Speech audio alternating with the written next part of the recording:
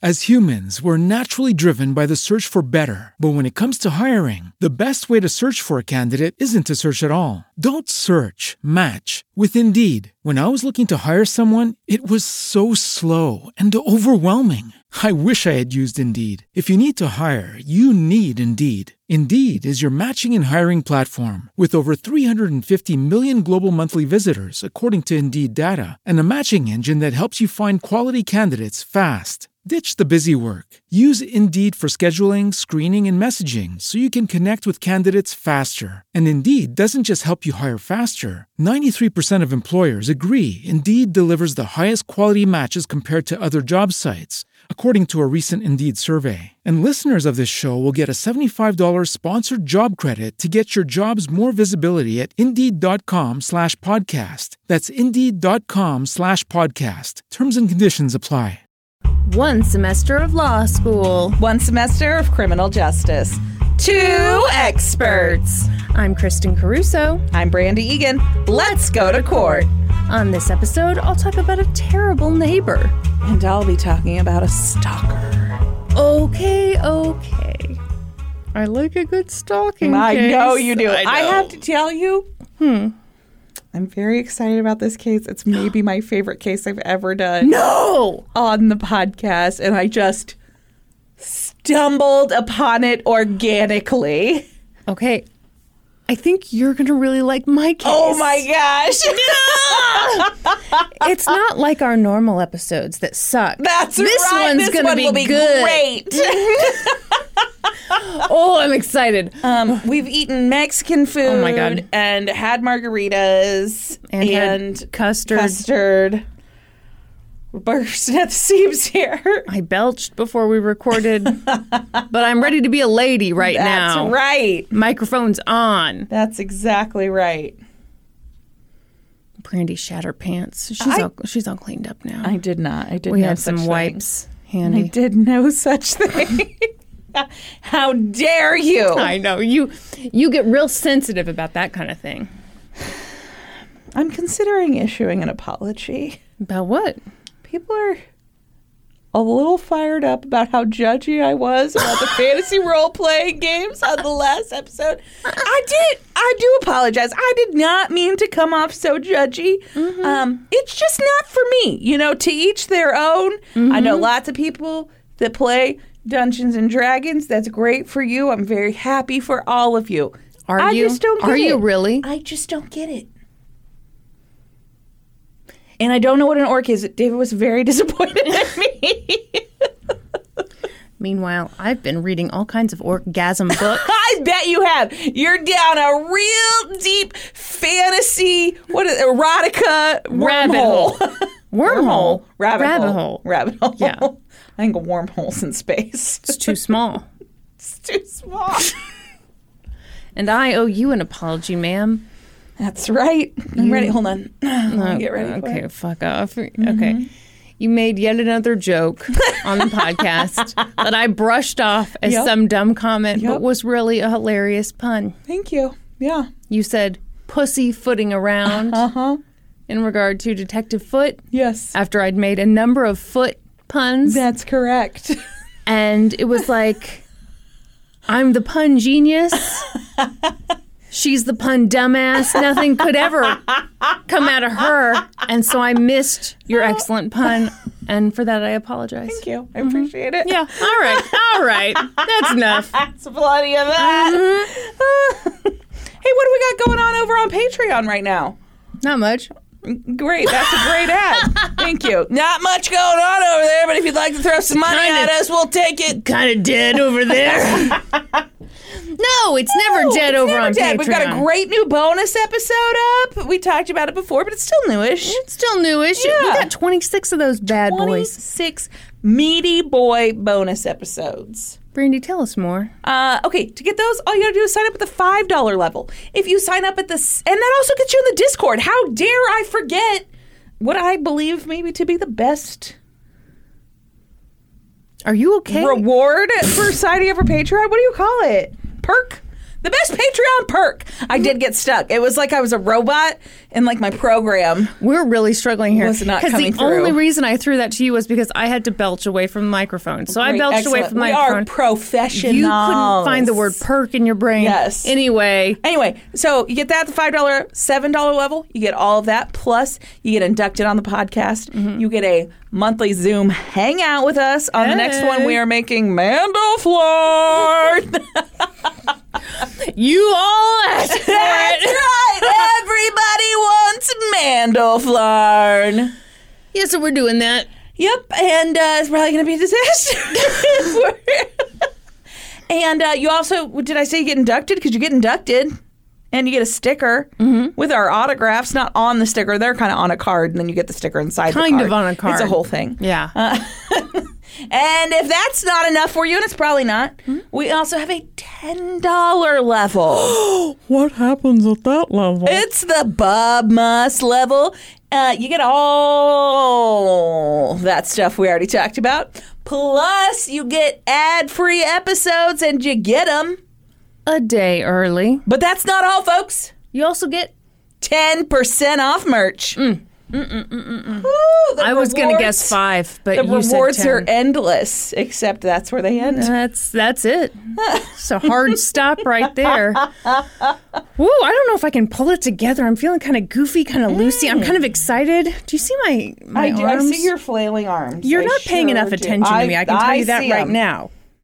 As humans, we're naturally driven by the search for better. But when it comes to hiring, the best way to search for a candidate isn't to search at all. Don't search, match with Indeed. When I was looking to hire someone, it was so slow and overwhelming. I wish I had used Indeed. If you need to hire, you need Indeed. Indeed is your matching and hiring platform with over 350 million global monthly visitors, according to Indeed data, and a matching engine that helps you find quality candidates fast. Ditch the busy work. Use Indeed for scheduling, screening, and messaging so you can connect with candidates faster. And Indeed doesn't just help you hire faster. 93% of employers agree Indeed delivers the highest quality matches compared to other job sites, according to a recent Indeed survey. And listeners of this show will get a $75 sponsored job credit to get your jobs more visibility at Indeed.com/podcast. That's Indeed.com/podcast. Terms and conditions apply.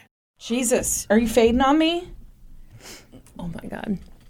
I'm sorry. I will get it together. Did I tell you that Norm and I walked out of the Auschwitz exhibit at Union Station this weekend? You did? We stormed out. Why? Let me tell you what happened at Kansas City's own Union Station on What Thursday. happened? Okay. So they have an Auschwitz exhibit. Yeah. I bought tickets like a month in advance because, you know, it's supposed to be a great exhibit. Yes. And I thought it would be a safe activity because you buy your tickets for like a specific time and there are only so many people allowed in there and you do an audio tour so you're all kind of spaced out accordingly. There's a fucking madhouse in there. It was fucking madhouse. Yeah. We showed up. It was packed No. with people. And of course, some of them had their noses dicks out out of their pants. Oh my Yeah. God. Over their, I wish they'd had their dicks out. Instead, they had their noses out over their masks. Yeah. No one there to like police them. I would love that job. Smack people right on the nose. Yeah. Anyway, Would you do it with like a stick? Would you have it? You wouldn't want to do it with your hand. no. So you'd have like a nose thwopping Well, stick. and really, I don't want to talk to people who have their masks down anyway. So, because they're just wild people. But let me tell you. story. Let me tell you what happened. What? Okay, so we're like a third of the way through the exhibit. We're packed in like sardines with all these other people. And Norm was finally like, you know what? This just isn't safe. We need to leave. Yeah. So I'm like, okay. And, you know, we're vaccinated and everything, but we're not like, no, we're not crazy it's risk still, takers. there's variants and yeah. Yep. So we zoom, sang that song as we zoomed through the exhibit. Dodging people right and left. Zigging and zagging. Hacking zooming. and coughing. Yeah. Moving and grooving. Okay, we get out to the end, and there's this older woman with beautiful hair. And she is standing there talking to the employees. And she's in the middle of telling them, someone is going to get sick at this exhibit. Yeah. People are packed in too tight. Again, she's very fired up. Beautiful hair. Yeah. And the people are looking at her like, meh. And so I was like, I saw Kristen of the future, Kristen 30 years ago. Yes. And I said, yeah, that's actually why we're leaving right now, too, because you can't practice social distancing in there. Yeah. And I said, if you're going to do that, that's fine, but you need to give people a heads up that they cannot practice social distancing in this exhibit. Again, they just look at us like, meh. Then the lady behind us starts laughing because she's evidently not on board the beautiful hair train of this older woman and me. Yeah. And so both of you. She's like, doesn't appreciate either of your beautiful hair. No. So then this older woman turns to me and she goes, and nobody gives a shit. And with that, we left. Did you ask for your money back? See, my thing, I really don't care about the money. I want Union Station of Kansas City. Hello, Union Station of Kansas City. Union Station listens. All the time. They're just constantly listening to this podcast. Playing through the loudspeaker at Union Station right now. I want them to just give people a heads up because there are a lot of people who don't give a shit. And whatever, that's fine. But I give a shit. Yeah. And I don't want to show up at some event and be like, oh shit, now I'm putting myself at risk. That's the thing. That's the reason I think that you are owed your money back is because they didn't disclose that social distancing wouldn't be possible. Okay. Well, here's the thing, Randy. I emailed them. Those fuckers have not emailed me back. Really? And that is why I'm talking about it on the podcast. That's right. So literally dozens of people will hear about this. Fired up right now. Anyway. Just wait, Union Station. We're coming for you. We have a mob of 13 ready to go. Yep. And we are angry and we are masked. So, we are we're really masked not that and scary at all. Fairly clever signs. Yep. Union Station, question mark? No. Nope. See if I ever go to prom at Union Station again. Yeah. That's right. I don't think you're going to be invited to another prom at Union Station. Union Station today, question mark. Union Station tomorrow, question mark. Union Station forever. How is this like kind of a weird message? I don't even understand the message, but bottom line is, you didn't answer my email, so now you're getting this. That's right. Union Station of Kansas City. That's exactly right. That is your real name.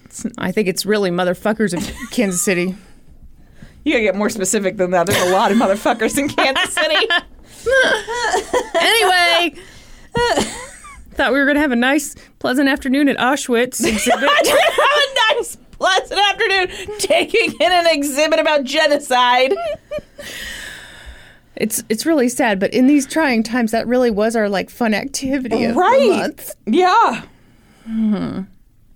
Anyway, it was just a bunch of old people, Randy. So they're obviously going to be sick and somebody's going to die because the irony, they went to the Auschwitz exhibit at Union Station, Kansas City. Yeah.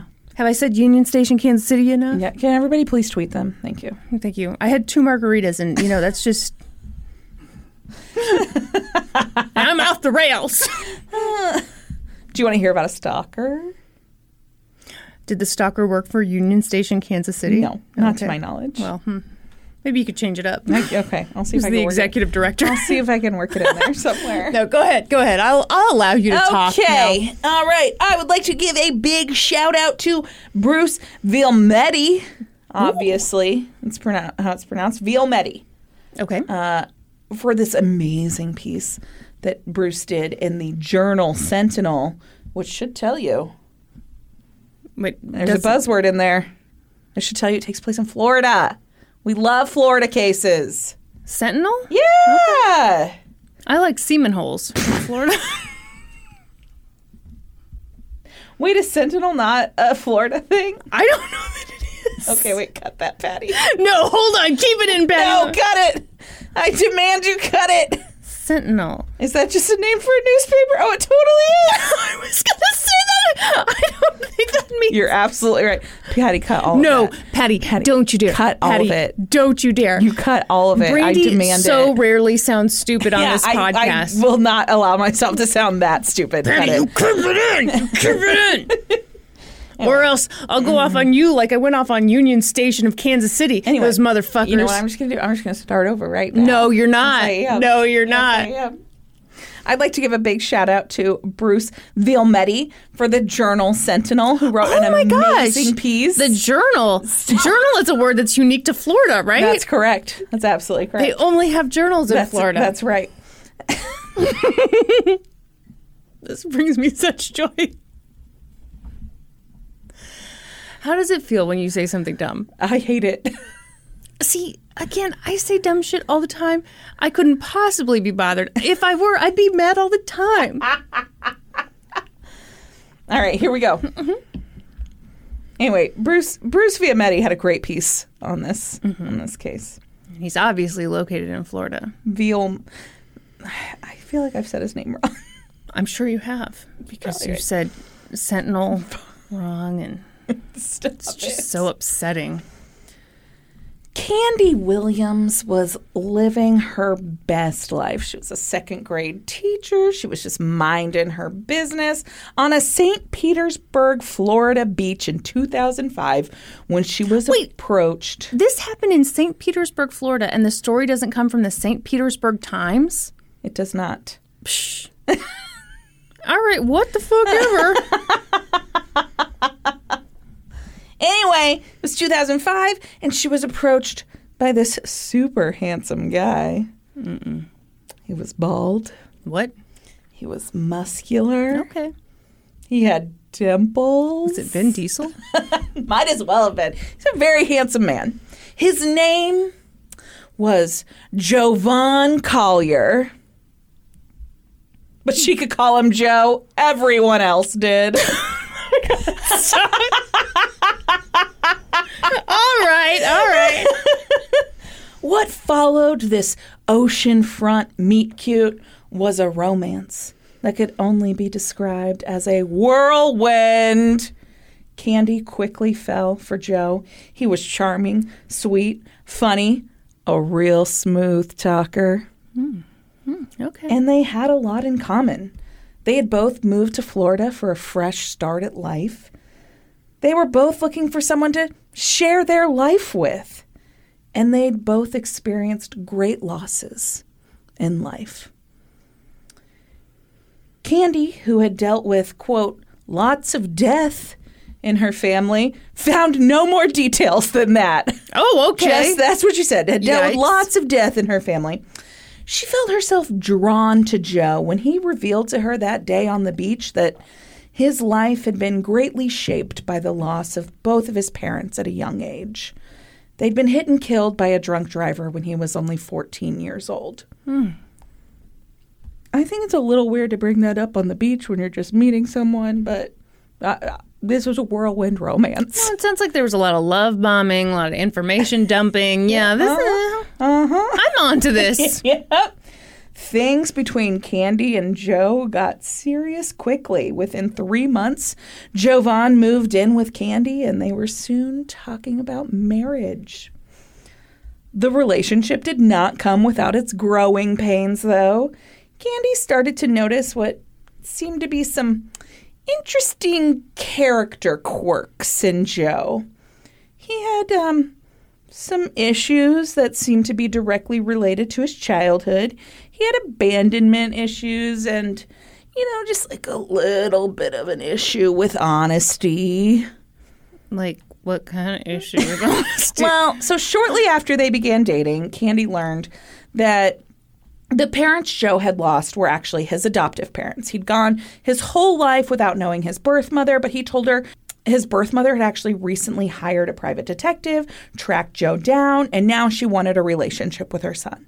And Candy was thrilled for Joe and super supportive of him having a relationship with his birth mom, even though it meant that he would be traveling regularly to Atlanta to see her. Bullshit. This is the other woman. Candy remained super supportive when Joe revealed to her that he actually had a son from a previous marriage who lived in Indiana. And again, she was super supportive when he made regular trips there to maintain a relationship with his son. Brandy, how many wives does this man have? Not that many. How many is too many? At some point, though, shortly after they'd moved in together, Candy was shocked when she learned that not only was Joe still married, all those weekends that he'd been claiming to spend with his son in Indiana, he'd actually been attempting to reconcile with his wife. Oh, shit. Candy broke things off with Joe and kicked him out of the house. This breakup was short-lived, though. Jovan charmed his way back into Candy's life and her home. He showed her the divorce papers, and he promised it was all over with his ex. And he told Candy he was ready to come clean about everything. He was willing to let her into his life completely. How refreshing. And that's exactly what Joe did. He revealed to Candy that he hadn't been completely honest about all those trips to Atlanta to visit his birth mother. Yes, that's what he did on some of those trips, but other times he went there to visit a woman that he was just like kind of dating there. It was nothing, though. He'd already broken it off. He pinky swore it was the straight and narrow for him here on out. All the truth, all the time. That was Joe's new motto. But, like, real quick before it's all the truth all the time, I just have, like, one little thing I have to get off my chest. Sweet. Yep. So Joe let Candy know that he also had a daughter.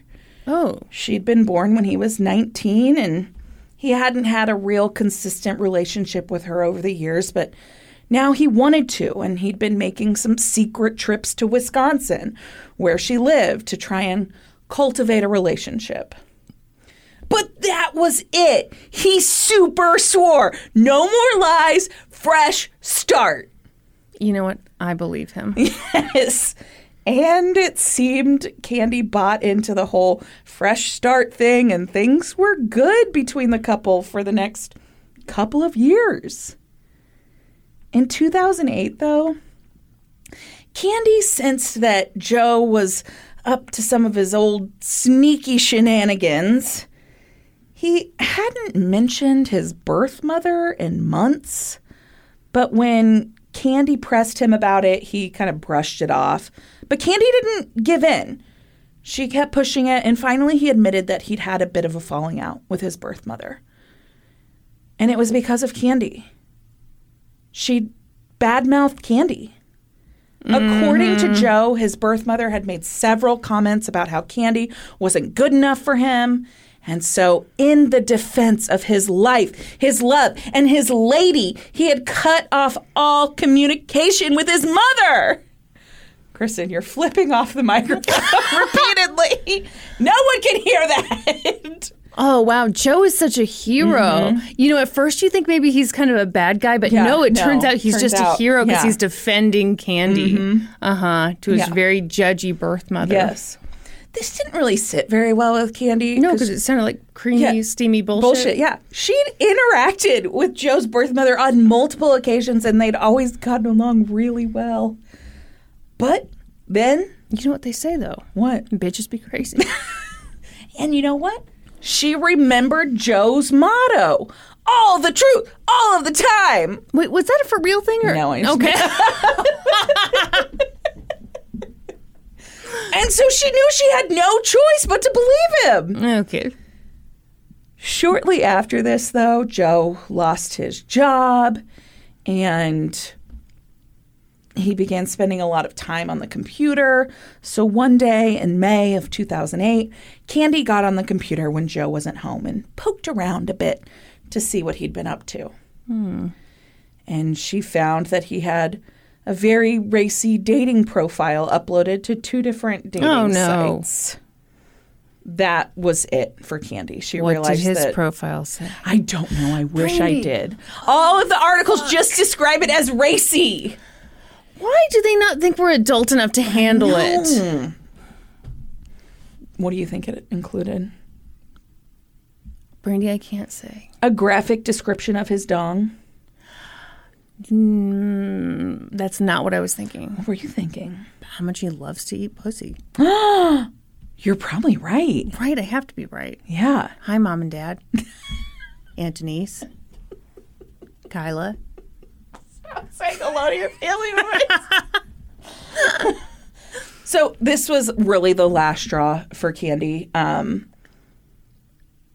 sorry, I've completely lost my place. Was the eating pussy the thing that was put it. you off Threw me track? off, yeah. Huh, I don't know why.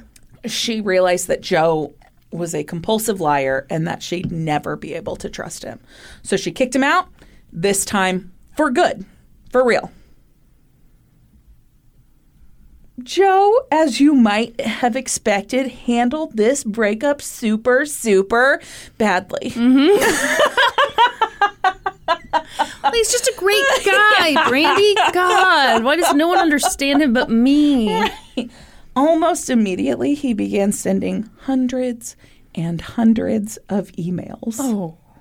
He professed his love for Candy. He said he was ready to change. He offered explanations for the dating profiles, and Candy ignored them all. What could the explanation possibly be? No idea. I really wanted to. I just wanted some attention. It was just about the attention, Kristen. Calm down, Brandy.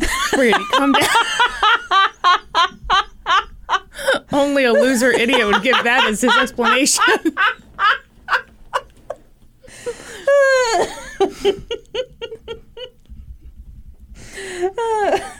Anyway. So when she ignored the emails, Candy's home was vandalized repeatedly. Oh, God. She, of course, knew it was Joe. He wanted her to feel unsafe, to beg him to come home and protect her, or at the very least to ask him to come over and repair the stuff that had been vandalized because Joe, as it turned out, was a pretty handy guy. But Candy didn't fall for it. What'd he do? We're talking spray paint? We're talking about... I don't know. I don't know what the vandalization was. Brandy, could you get it fucking together? Sorry. Make something up if you have to. Did he knock over the grill? For sure. And he was she's like, "There's how am I going to fix spiders all this?" up in my grill. Exactly what he did. Okay. All right. But Candy wasn't falling for it. Instead of begging Joe to come back, she went in a different direction. She called the fucking police. Yeah. Yeah. And she was able to secure a domestic violence injunction against Joe. He was charged with misdemeanor stalking, but the calls and the emails didn't stop. Instead, they intensified. They no longer had the, this is how I love you and why I love you, and please let me explain everything to you. Now she received one from him that said, I hope your world caves in. Oh. I hope all your pets die. Oh, shit. I hope the house falls down while you're in it. Oh. I hope you get into a physically altering car crash. Seriously? Yes. Yes. Dude. Joe. Yeah. Yes. Those are quotes pulled directly from his emails. I hope you get into a physically altering car crash. That's really specific. It is very specific. And it could backfire. I mean, physically altering. What It if, makes her more beautiful. Yeah. What if, oops, bangs up her tits, now they got to be bigger? That's right. Yeah. Exactly. That happens a lot. Common. It's very common. Pamela Anderson, she was just in a bad car crash Yes. many years ago. Yes. A lot of people don't know that. That's why they come to this podcast, I to hear feel about like- my thoughts on Union Station, Kansas City, Yes. and boobs. I feel like at this point we have to say that that's not what happened to Pam Anderson because somebody's going to pass that information on like it's fact, and then It is a fact. it's not. It's a fact.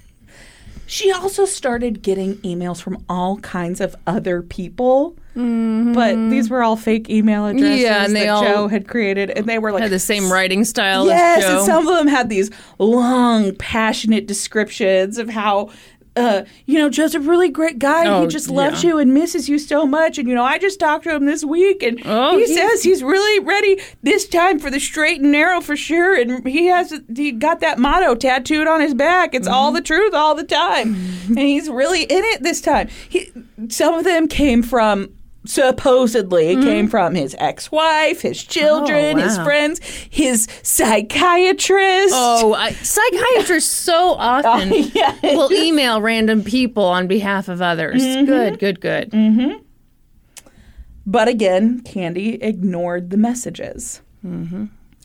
Then, in June of 2008, she received a bunch of emails and Facebook messages from these different people claiming, they were friends and coworkers of Joe's, and they all said that he had died by suicide.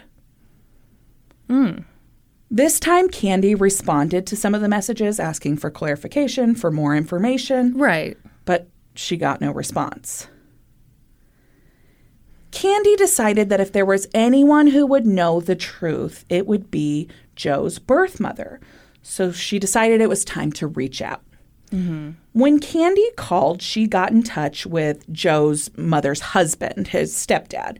And when she asked him if it was true that Joe had died, he told her that he couldn't be sure because they hadn't spoken in over a year, but that they hadn't received any kind of notification or anything. Right.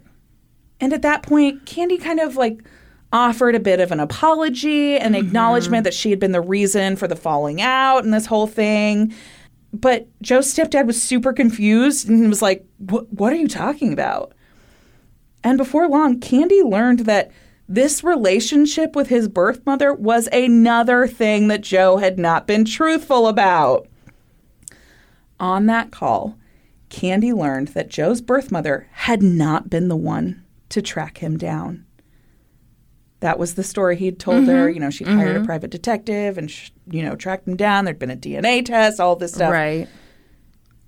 That's not what happened. Joe had just showed up on their doorstep one day and introduced himself. Initially, his mother had been super happy about the reunion, and she'd even offered for Joe to live with him, and he had for some time in Atlanta. And she'd taken him and introduced him to her extended family. It was really this great time of joy in her life. But then they found Joe's behavior kind of odd, and they worried about his intentions. His birth mother was a successful realtor in Atlanta, and her husband was a plastic surgeon. And so they got really nervous about some of the things that he was saying, some of his behavior. And so they had hired a private detective to look into him. And it was after the private investigator revealed his findings that they had cut off all contact with him a year earlier. So Candy learns all of this on this phone call. And then Joe's stepdad said something that sent a chill through her body. He said, "Yeah, after we found out about the murders, we thought it was for the best." Shut up. Candy was in shock. She said, "Murders? What murders?" And Joe's stepdad said, "Don't you know?" Oh, my God. When it was clear that Candy had no idea what he was talking about, he filled her in on the biggest, darkest secret that Jovan Collier had been keeping. Jovan Collier had actually spent the first 19 years of his life as Peter Zimmer. He'd been adopted by Hans and Sally Zimmer as a newborn baby in 1968. When Peter was 4, they adopted another son, and the family of 4 settled in Wauconda, Illinois, where they would live until Peter was a teenager. In 1983, though, Hans lost his job as an airline mechanic, and the family relocated to Mineral Point, Wisconsin, which is this little tiny town in Wisconsin that I have been to. You have? Yes! What'd you do there? I went on a couple, it was just been a couple years ago. I went on a girls' weekend with Lisa's family, her cousins and stuff. And we rented a cabin in Mineral Point, and we just stayed at the cabin all weekend. It was a great weekend. Would you give it 5 stars? I would give it 5 stars. Very good. Great time. Anyway, so they relocate to Mineral Point, Wisconsin, where Sally's brother owned a company that made radio components or something like that. Okay. Peter was not thrilled to be moving and changing schools just as he was entering high school, but it seemed that the rest of the family was really ready for a fresh start. Things in the Zimmer home had been tense for the past couple of years. A family member had accidentally let it slip to Peter that he was adopted. He'd had no idea. He'd found out when he was like 12 years old.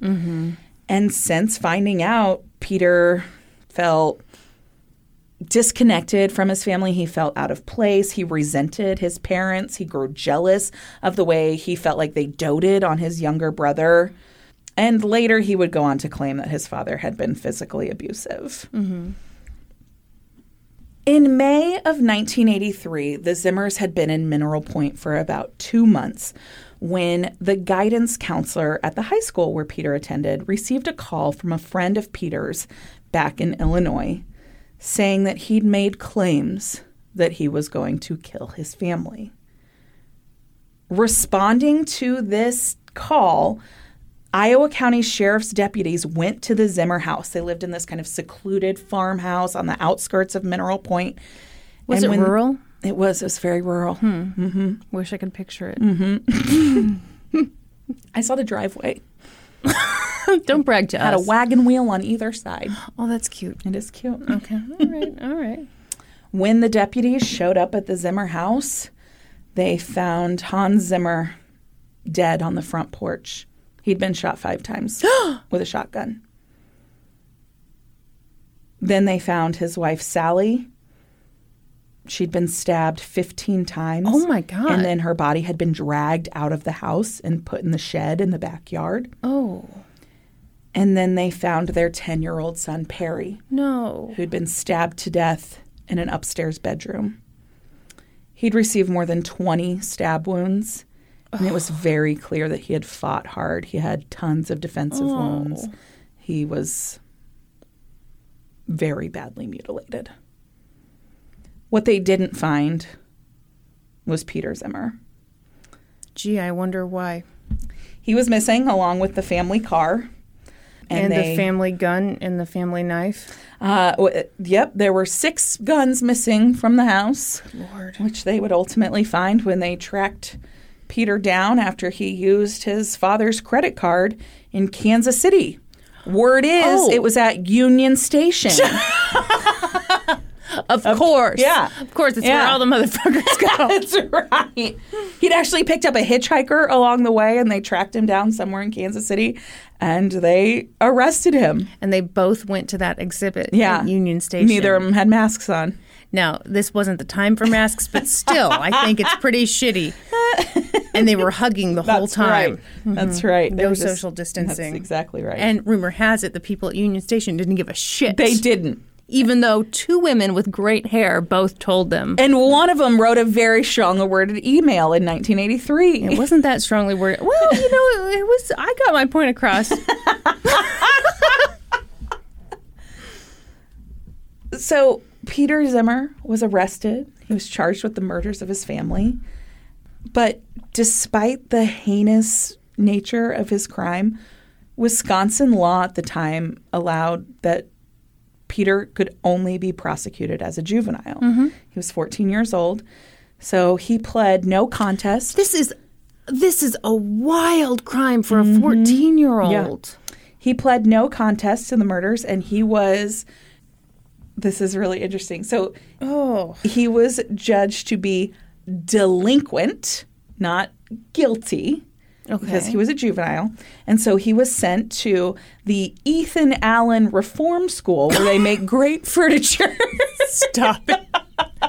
And he just sat on a cozy chair. That's right. For a few months. So he went to this Ethan Allen Reform School and he spent 4 years there. He declined any psychiatric help. Whoa, hold on. You can decline it? Sure can. You sure can. Oh, no, thanks. All I did was stab a 10-year-old to death, stab my mom, and then shoot my dad 5 times. Don't need any help here. Nope. Holy shit. Yep. What he did do there was he read a lot. He, wrote a lot of letters to his friends back in Illinois. But shortly before his 19th birthday, he was released Shit. given a new identity. Shit. And because he had been deemed delinquent, not guilty, he was able to claim his inheritance. No. Yes. So his uncles actually fought this in court. Yeah. And ultimately it ended in a settlement.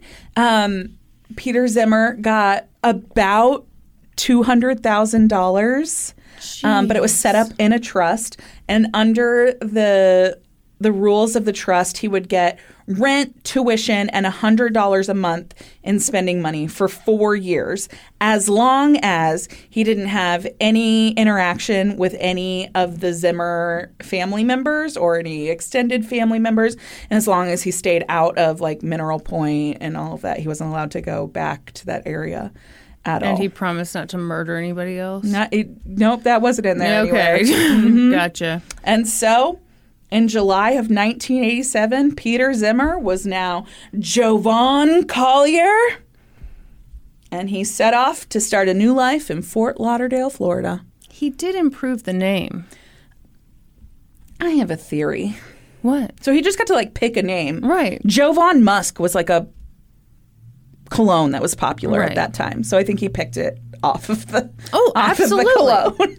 I think you're totally right. Yes.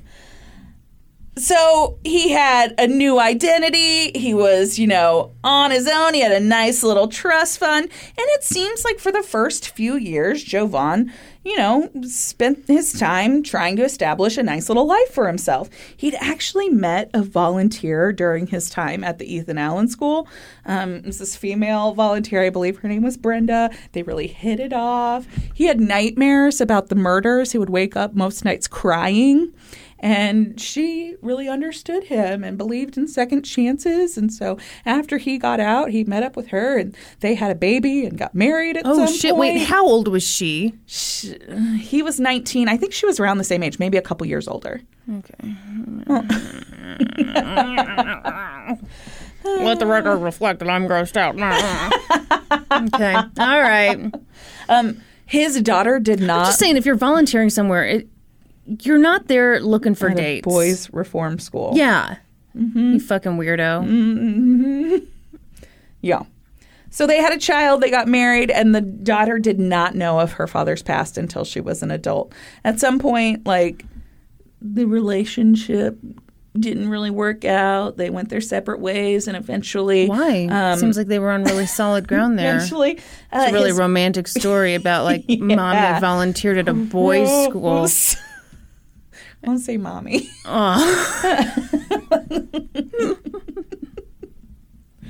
Anyway, they got a divorce, and from what I could find, it seems like it was an uncontested divorce. She filed, and he didn't show up, and so the divorce was just granted. Bada bing, bada boom. Yes. At some point, Joe went to trade school, and he became some kind of construction worker. He even started his business somewhere along the way, and he married again after meeting a woman at a company picnic. He and that woman had a son, but that marriage would again end up in divorce after he'd already started his relationship with Candy Williams. We know all of this. She already found that out. Whatever. So here Candy was learning all of this about Joe's past over the phone, and she couldn't fucking believe what she was hearing. Yeah. I mean, she could believe it, and she did believe it, but it was shocking. Yes. In an article, she specifically said she did that thing where you lean up against the wall and then you slide down. Oh! Yes! That's when you know you're shocked. Yeah. You ever done that before? No, I don't think I have. As a teenager, sometimes I would press myself against the door and slide down. But that was only when I was dealing with really heavy shit. That's right. Yeah. Mm-hmm. Mm-hmm. I don't want to talk about it. Okay, great. So here it was, June of 2008, and Candy had secured that injunction against Joe. He'd been arrested and charged with misdemeanor stalking, but he'd posted bail and then disappeared. Oh, fuck. No. Don't like it. He was nowhere to be found. So now Candy called the police and she filled them in about his past, the murders he'd committed in Wisconsin. And they called the authorities in Wisconsin and confirmed that Joe Vaughn Collier was Peter Zimmer. And a reporter got wind of it and wrote up a little story in the newspaper. And now this big secret that Joe had been keeping all these years was out. And he was pissed. And the stalking escalated. Now Candy was getting packages in the mail. She got flowers. She got sex toys. She got a dead pig. Oh, what? Yes. That's a weird mix. Mm-hmm. Flowers, sex toys, dead pig. Mm-hmm. A whole dead pig? A dead piglet. Okay. Mm-hmm. Which I would That actually argue makes a lot more sense. Worse. No. What? You're totally wrong. You think a dead piglet is not worse than a whole dead big pig? Do you know how big a pig is? I'm saying you get a dead pig, you're like, what do sadder. I do? No. What, I'm not worried. I'm not worried about the disposal because I'm going to call the police and they're going to fucking take it. No, they're not. Yes, they are. I promise you they're not. Yeah, this I dead promise pig you they'll is show up and yours be to like, deal with. I promise you they'll be like, wow, that's really too bad. I've never in all my days. Okay, bye. And then you have to decide, do I freeze this dead pig and save pig it is for evidence. Sunday? Evidence? Evidence. What are they going to take its prints? No. They're not gonna do shit with it. No, it's evidence. They're gonna no. Yeah, they're gonna. And then it's gonna go in a freezer. Your freezer. No, it's not going in my until freezer. Sunday. I'm forcing you have the police to take it. No, good fucking luck. You think just because they're pigs, they're gonna take one of their own? Oh, bazing! Great. You know what? We need more people riled up.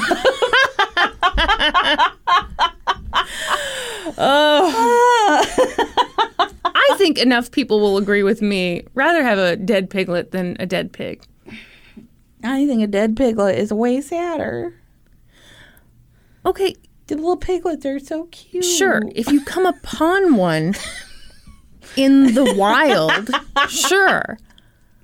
But if one is in your house and you are tasked with dealing with that thing,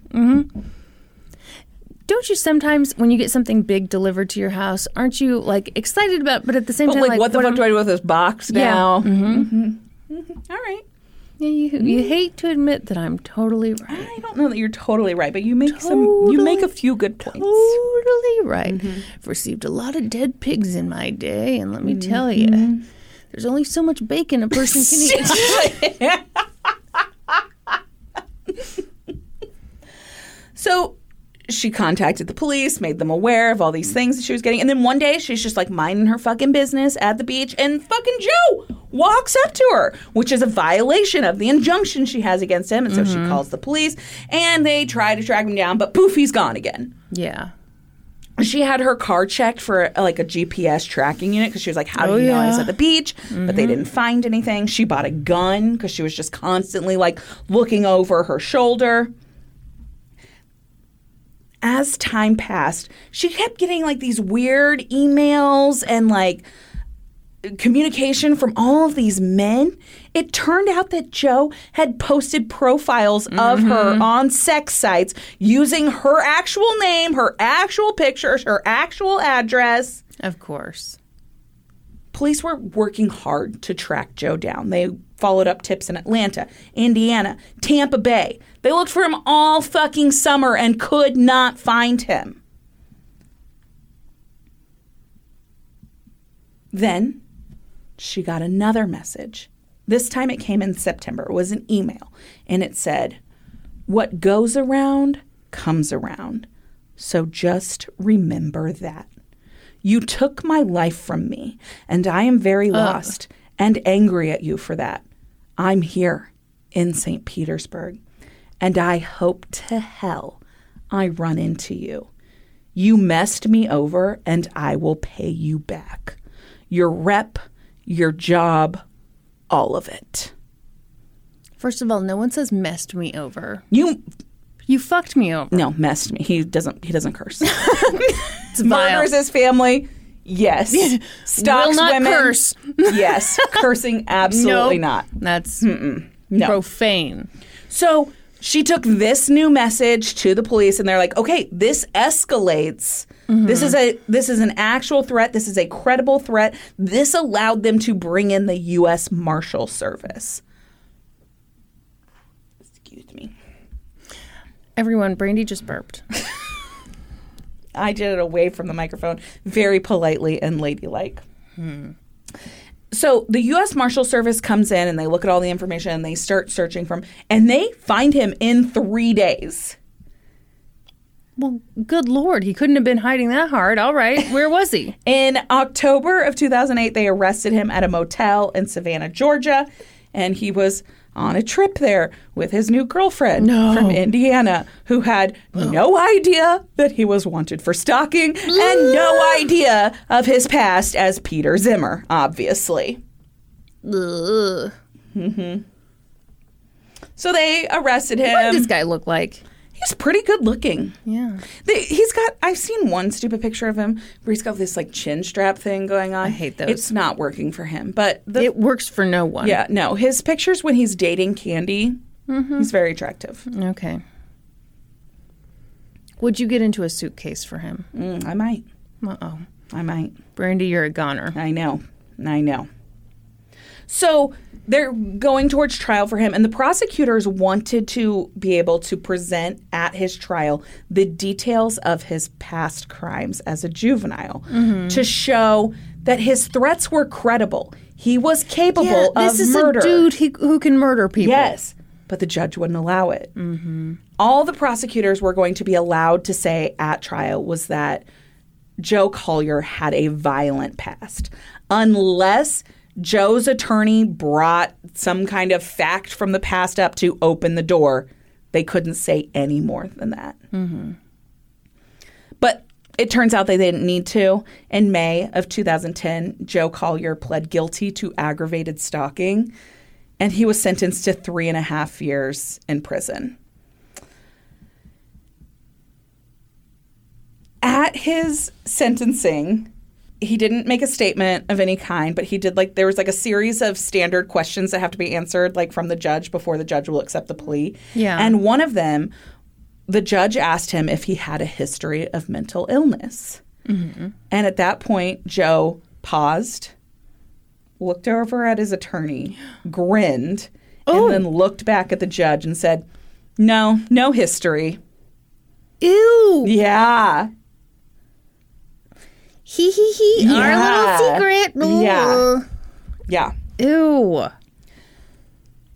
When Joe was in prison, Candy Williams was advised to move away. But she declined. She said, I'm not going to run from him. And I believe that if he wants to find me, he'll find me anywhere. Yeah, that's fair. Yeah. Joe served about 3 years of his prison sentence, and upon his release, he gave a new address in California, and he just kind of disappeared.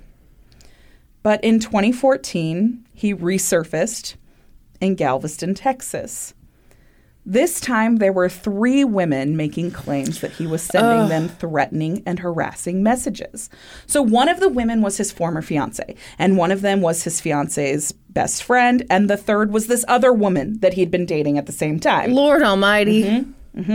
So Joe's fiance had called off their engagement after her friend had seen a TV show and recognized him. The TV show was called I Dated a Psycho. Oh, shit. Yes, and it talked about Candy's experience with him and his past as Peter Zimmer. And so the friend saw the show and was called up her friend and was like, holy shit, I just saw Joe on TV. He killed his fucking family. He stalked this woman in Florida. Yeah. He spent 3 years in prison. And she immediately called it off. And so he started sending threatening messages to the ex-fiance, the friend. And then I don't know if this other woman also found out about it at the same time because he started sending her threatening messages. Anyway, He had been arrested in July of 2014. He'd spent 2 weeks in jail before he was able to post bail. Okay. And then once he posted bail, he was required to wear a GPS monitoring device.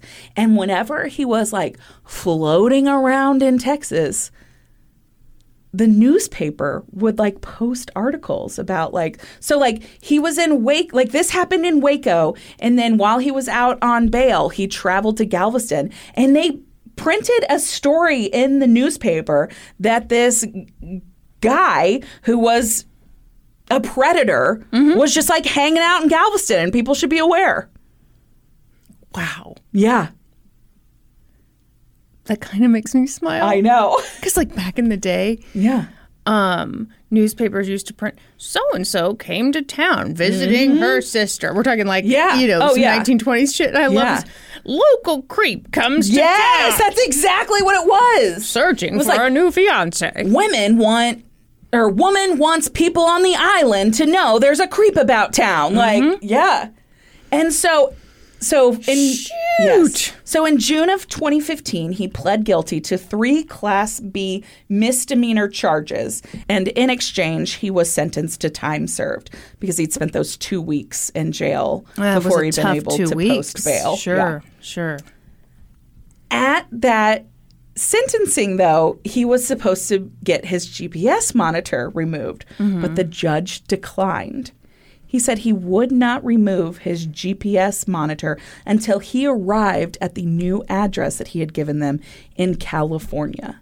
He wanted to make sure he was the fuck out of his state before getting his monitor removed. Yeah, because you know he just pulled that California address out of a hat. Oh, or absolutely. Absolutely. And I could find no further mention of any other incidents with Joe Collier. So who knows what he's been up to since 2015. Wait, is this the end? That's the end. Well, I don't like that at all. One little other note. There was so much outrage about the loopholes in the Wisconsin law that allowed him to basically only serve 4 years in juvenile detention and then also be able to claim his family's money, that they changed the law. So now juveniles as young as 14 can be charged as adults if the crime meets certain requirements. It's actually this change in the law that allowed the girls in the Slender Man case to be charged as adults. Oh, yeah. And then also they closed the loophole about claiming the inheritance. Now in Wisconsin, anyone guilty of a homicide is unable to collect an inheritance or benefits from the victims of that homicide. Well, that just seems like good common sense. I agree. And that's the story of a stalker. Ugh. Why'd you have to do that? Yeah, he's just out there. Okay, I gotta. He's just out there being a creepy dude. You know it. Jovan Collier. Okay. Oh God, Brandy, you would fall for this guy so fast. I'm telling you, the picture of him in the blue shirt where he's with the blonde woman, that's Candy. Yep. Yeah, he's very handsome there.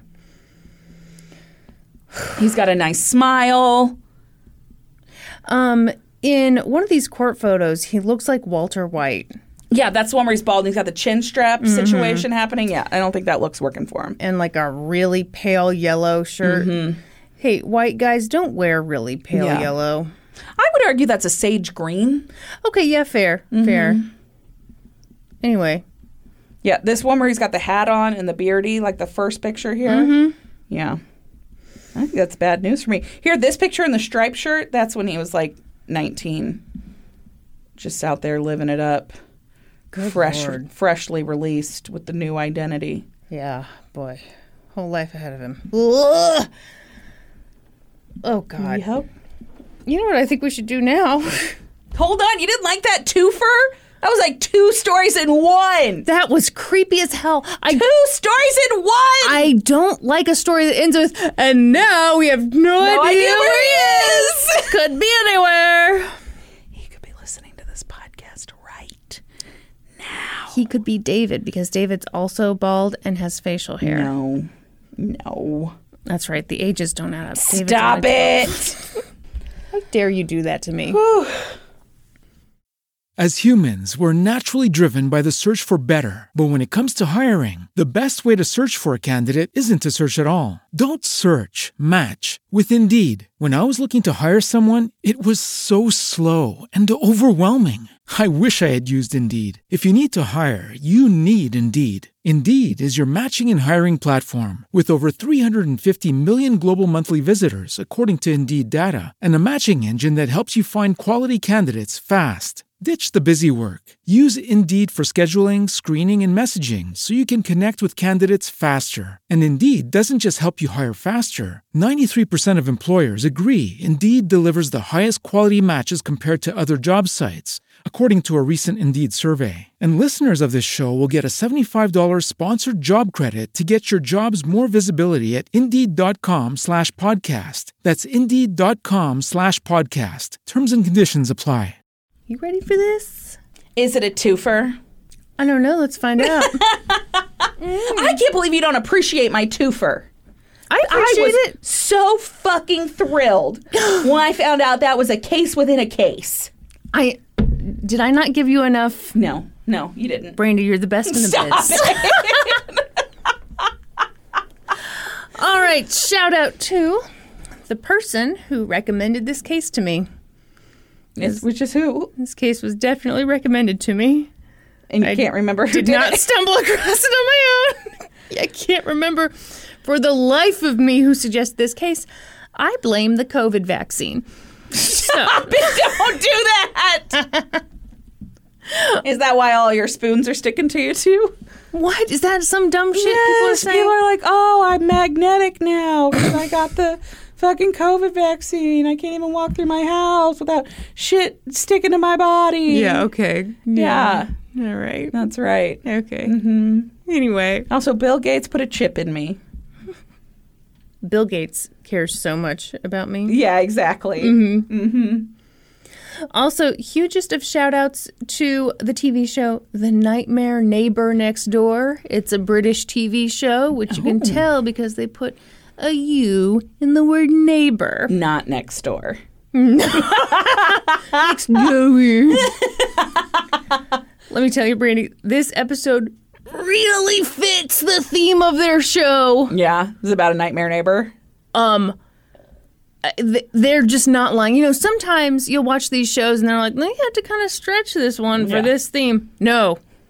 Do you think this is the case that they based the entire show around? No, because this is episode 5 of season 4. So okay, so no. So, no, probably not. Unless they were really like building game. they were building to it. By the way, I can't tell you the exact name of this episode because I watched an illegal version on YouTube. On the YouTube. And they didn't share the name of the episode. Excellent. I would be mad, but the person's username was practice makes perfect. Then they say nobody's perfect, so I stopped practicing. That's their username? Yes. That's how can we be mad with someone like that? I ask you. Also, shout-outs to the Birmingham Mail, the BBC, and The Guardian for their reporting. And you know it's coming. International case disclaimer. That's right. Which I feel like now I have to explain because people thought for a while that was just like, we're going to mispronounce names. No, we always mispronounce names. Yeah.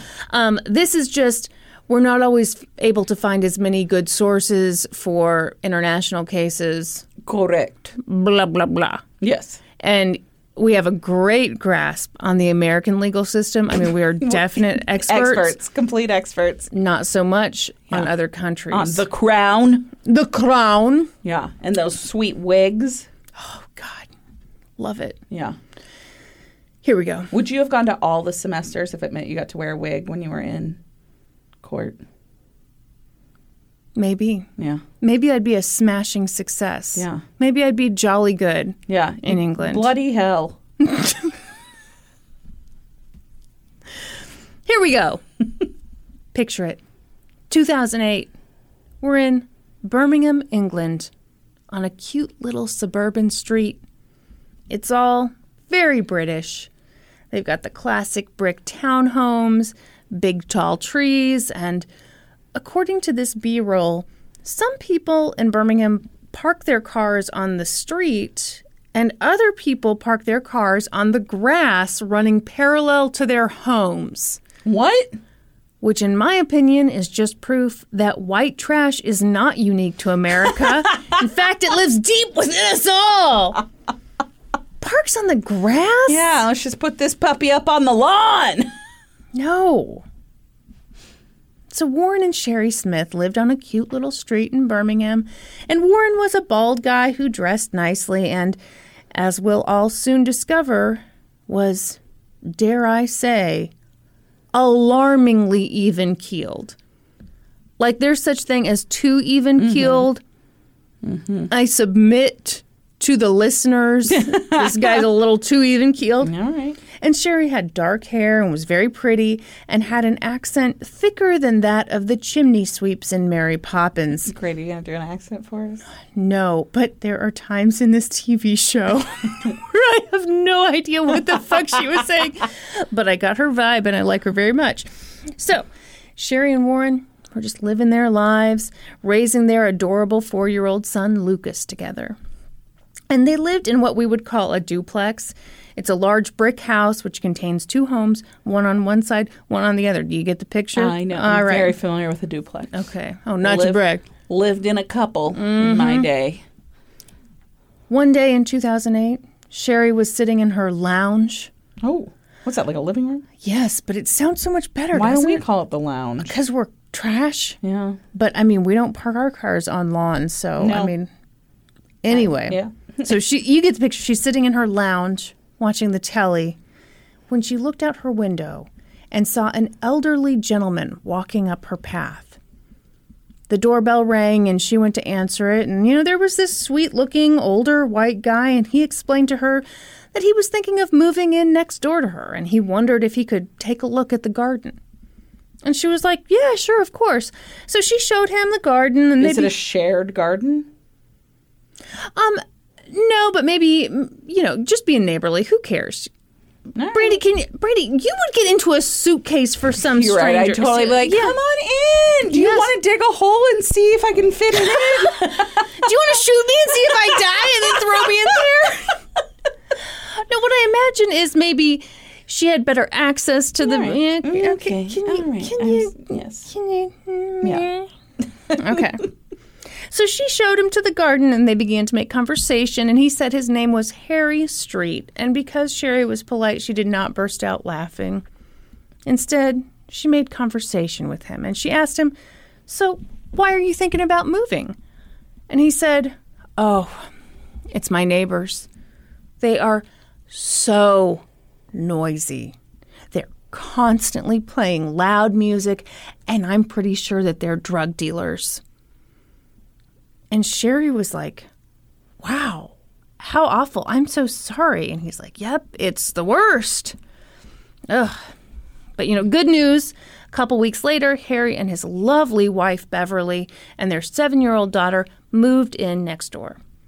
And when they moved in, Warren, good chap that he is, popped his head up over the hedge and introduced himself. Just like this much of him. Yeah.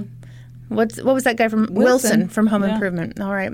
Not the volleyball from Castaway. Different guy. Human guy. Yeah. So it seemed like things would be great between these two sets of neighbors. And they were. And that concludes a very boring episode of Nightmare Neighbor Next Door. And an exceptionally uneventful episode of this very podcast. No! No, okay, it gets bad. 2 months after the Street family moved in, it was a Friday night. Sherry and Warren were sitting at their kitchen table, talking. They had the radio on, the volume pretty low, and they heard a knock at the door. It was the police. An officer informed them that a neighbor had called to complain that they were being too noisy. Sherry and Warren were stunned. They were like, well, Fucking Harry. we were just sitting here talking. Is that his name? Yeah. Okay. We weren't making hardly any noise. Yeah. And the police seemed to agree with Sherry and Warren. Clearly, they hadn't interrupted like a party. They hadn't really interrupted anything, just like a 30-something-year-old couple having a quiet night in. What do they call the police? Constables? Or bobbies? I don't know. Bobby.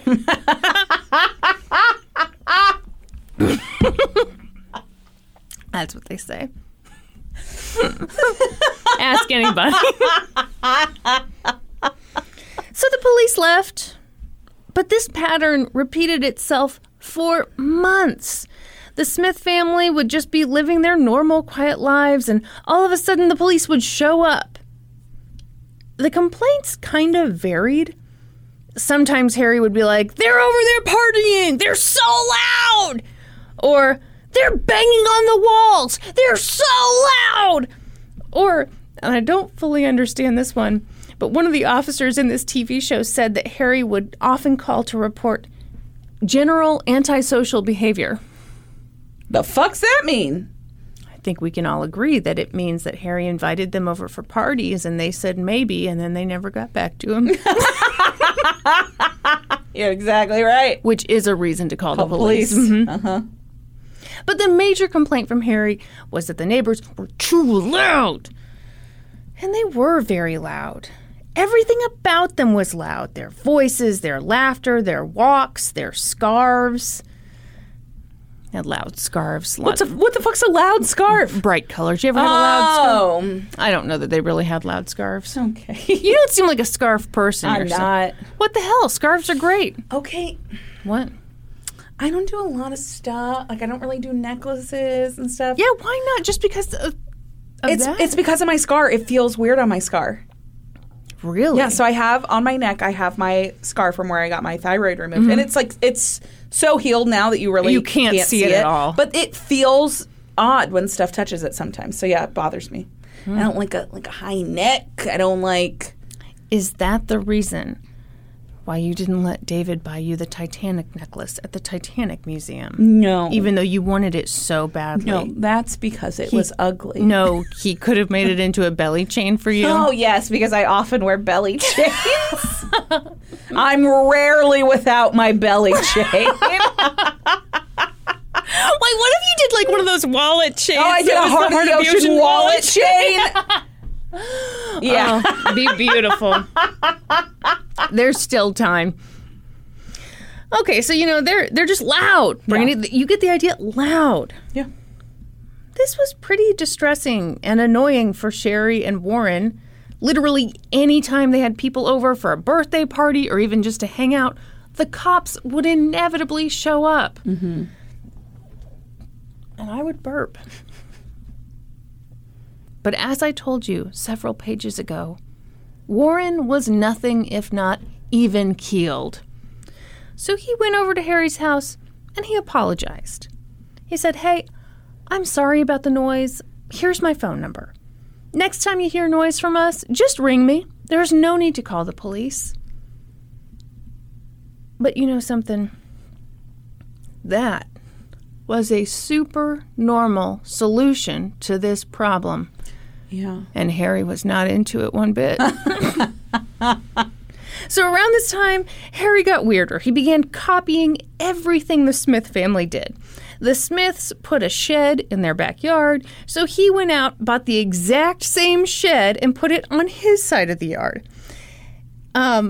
Sherry also mentioned something else in this TV show, but as I said, her accent was thicker than a bowl of oatmeal. So she said, okay, here's what she said.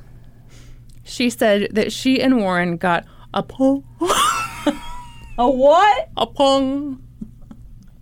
For their garden. A pond. And an hour later, Harry came back with the exact same pong and put it in his garden. You don't buy a pond. Yes, you do. Like a koi pond? Yes. Okay. All right. You would not believe the number of times. Okay, she could have said pool. Uh-huh. First time I heard pool. Yeah. Second time I heard pond.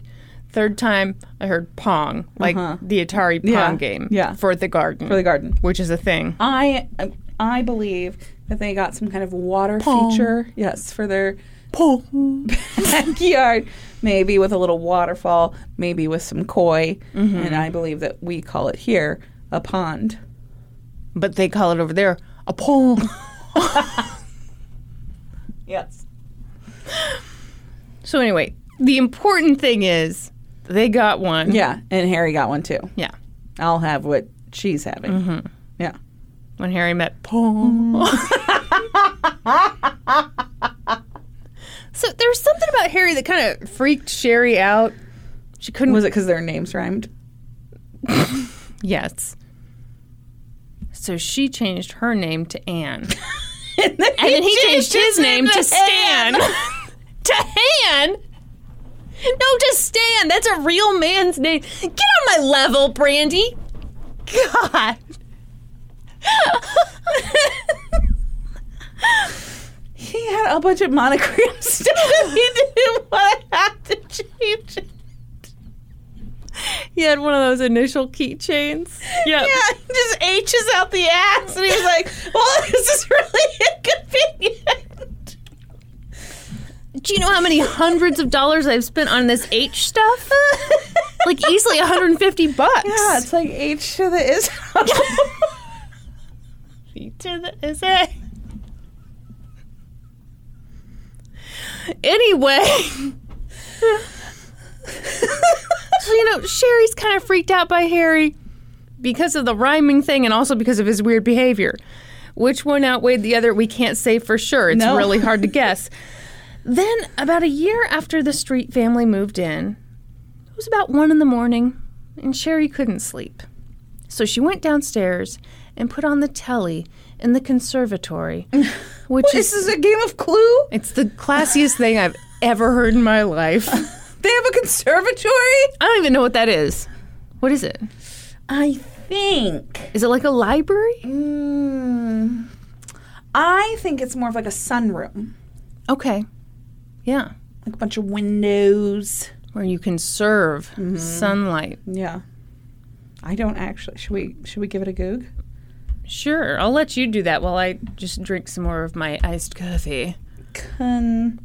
Conservatory. Yeah. Yeah. Oh! It's like a sunroom. Brandy, you've done it. My God, you've done it. So, she goes down to the conservatory, which is something we've all heard of. Obviously. Puts on the telly. And she must have eventually dozed off with the TV on because all of a sudden she woke up to a loud bang. The bang was loud enough that it woke up Warren too. So they both got up and they were like, what the hell was that? So Warren went outside and he spotted golf balls in his garden.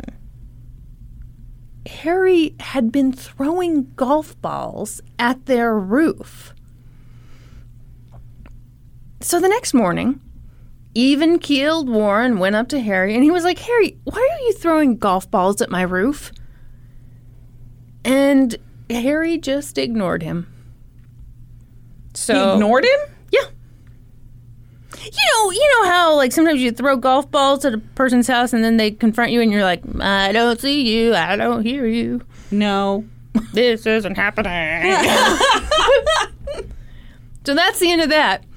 Okay. Then one Saturday, the Smiths sat down to dinner when they heard a knock at the door. Warren got up, opened the door, and there were 2 police officers. And Warren was like, what seems to be the problem? Mm-hmm. And they were like, well, we've gotten a call that a woman is being attacked in this property. What? Yeah, and so Sherry comes to the door, and she's like, hey, hi, look at me. Do I look like someone who's being attacked right now? I'm okay. Everything's fine here. It was at this moment, Brandy, and not a moment too soon, that Warren says he realized that Harry Street was a nutcase. Just now? Warren! So after the police left, Warren knocked on Harry's door, and when Harry answered, Warren was like, what are you playing at? Why are you saying that people are being attacked in my house? Well, it's just so noisy over there. I just assumed that must be what was going on. No? Here's what he did. Slam the door. Yep. Mumble, mumble, mumble. Slams the door in his face. So that's the end of that. Then one night, it's about 9 o'clock, the Smiths heard Harry using... Okay, what? Where the fuck is Beverly? Okay, so this is a complicated part of the story. The Smiths really liked Beverly, and they really liked the little girl. Yeah. And so it seems they kind of felt bad for Beverly and the little girl because, like, clearly Harry was just awful. Yeah. And Beverly didn't seem like, she definitely didn't seem like she was behind him like, rah, rah, rah, go, Harry, let me help you with the golf balls, honey. Yeah. So it was a very awkward situation, if you must know. Very good. Okay. Sorry, I've got an itchy boob. You and your boobs. That's right. Don't shake them at me. How dare you? Sexual harassment. Don't look at it, baby. So then one night, it's about 9 o'clock, the Smiths heard Harry using a drill on his wall. No big deal. They didn't think much of it. But then... Just his eyeball peeping through? I bet they would have preferred that, honestly, to what happened next. Because he stuck his dick through. It was a glory hole. And he was just hoping. He'd seen porn. He's like, if I stick my dick through this, someone will suck it. But, that so rarely happens. A lot of people go into pizza delivery thinking that, if I do this, someone will have sex with me. Copy machine repair. Damn it. People just want the pizza and then you leave. Yeah. Uh-huh. Damn it. Now you just got a hole in the wall. And all of a sudden the police are knocking like you're the freak. So anyway, it's 2:30 in the morning. They woke up to a loud boom. Sherry and Warren jumped out of bed. Lucas came running. It sounded like a bomb had gone off. But somehow... Sorry. What? Are you still thinking about his dick? His dick busted through that wall. Boom! Sounded like a bomb had gone off, Brandy. This is a mature podcast for adults. It's very mature. So if you could get your act together, I'd really appreciate it. I got it under control. I'm so sorry. Somehow Warren realized what it was. Harry had been drilling into the wall that separated their bedrooms, and he had inserted a steel pipe into that hole, and he was now hitting that steel pipe with a hammer. What?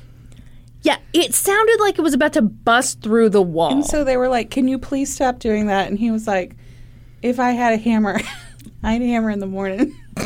I'd hammer in the evening.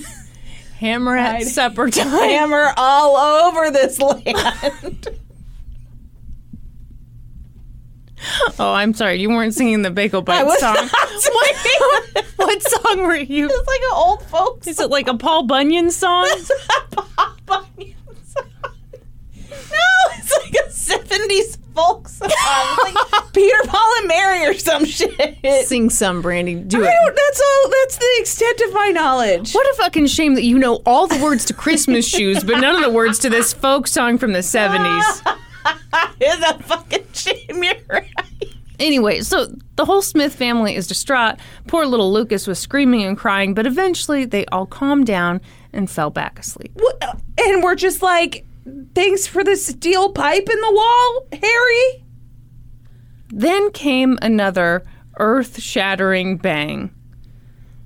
And by this point, Warren, who I would like to personally award with a black belt in underreacting, had reached his boiling point. Okay? This time, Warren called the police on Harry. Woo! Woo! Woo! So the police showed up and said something to Harry. But that little pep talk didn't do much of anything. Because from that night on, several nights a week, for the next several years... What? Harry woke up and terrorized the Smith family by banging on that steel pipe at all hours of the night. Can you believe this story? No! Sherry said the sleep deprivation was terrible. She'd go to bed anxious that Harry might bang on that freaking pipe again. And, sometimes she'd wake up, sometimes she wouldn't, but eventually he'd bang on that fucking pipe. Meanwhile, Harry Street kept calling up his dear friends, the police. Do you think he was just really into Tony, Orlando, and Dawn? What? I don't even understand what you're saying to me right now. Not 3 times on the ceiling. If you want me. Twice on the pipe. If I'm being too loud. Oh, my darling, you're the worst neighbor I've ever had. Okay, that kind of fell off there. Anyway, I loved it. Thank you. So, he's still calling. I mean, can you imagine the fucking audacity? He's banging on this pipe, and he's also like calling the police, like, "Oh, my neighbors are so loud. I can't stand it. They're so terrible. Never mind that I'm the one terrorizing them. They are terrible." So these calls, I mean, again, they went on for years, but they really escalated in the spring of 2013, and it was at that point that the police, who I submit were working with the combined mental capacity of a mothball, decided, holy shit, perhaps the one who was causing the problems here was Harry Street. Maybe. I mean, who knows, really? Who can be sure? Mm-hmm. Better give it another 5 years. Yeah, no shit. So this was a pretty big relief for the Smiths, because the police obviously kept showing up at their door, but now they'd finish up and go over to Harry and be like, "Hey, you should really stop doing this. Your neighbors seem like perfectly nice people." What? Oh, that's it? Fucking arrest the man. Oh, no. Slow down, lady. This has been going on for years. And it's perfectly acceptable behavior, don't you agree? No! Yeah, Sherry and Warren are being so loud. No. So annoying. No. Poor Harry. No. Oh. Sorry, I thought we were on the same page. No! So this must have empowered Warren. Or maybe it was that after putting up with Harry's shit for 5 years, Warren had had enough. So he went back over to Harry's house and had another conversation with him. He was like, "Why do you keep banging on the wall?" And Harry said, "You're the one banging on the wall." What? And Warren said, "You know I'm not." And Harry said, "I suppose it's the ghosts. You'll be a ghost soon." And then he shut the door in Warren's face. So, Sherry was pretty disturbed by this. But Warren wasn't. He was like, "Oh, Harry's just a silly old man. Don't worry about him." What? What's up, Brandy, here? I don't know. Is he like a sleepwalker or something? Or does he have like... What? some kind of dissociative identity disorder? Or is it the ghosts? No, it's not the fucking ghost. Is Harry being framed by the ghost? No! Excellent question. I'm glad I asked it. So Sherry knew that something bigger was going on. Their son Luke was now at the point where he couldn't be alone. He didn't want to go up to his bedroom without one of them there. They were all sleep deprived and on edge. And one day, Sherry waited for Harry to leave the house, and she went over to the Street's home and knocked on the window. Sherry was super worried about Harry coming back and catching her talking to his wife, Beverly. Not for her safety, but for Beverly's safety. Yeah. Because like I said, they really liked Beverly. They liked the little girl. They were lovely people. Harry was the problem. So the two women got together, and Sherry was like, "Look, why is your husband banging on our walls in the middle of the night? He is terrifying my son. Why is he doing this?" And Beverly said, "I don't know. I do try to stop him, but he seems to wake up like clockwork in the middle of the night and bang on your wall. He says he's doing it because you're banging on our wall." And Sherry was like, "Right, but if you're there with him, then you know we aren't banging on the wall." And Beverly was like, "I know. I do try to stop him. And his reply is always, shut up. Oh my gosh.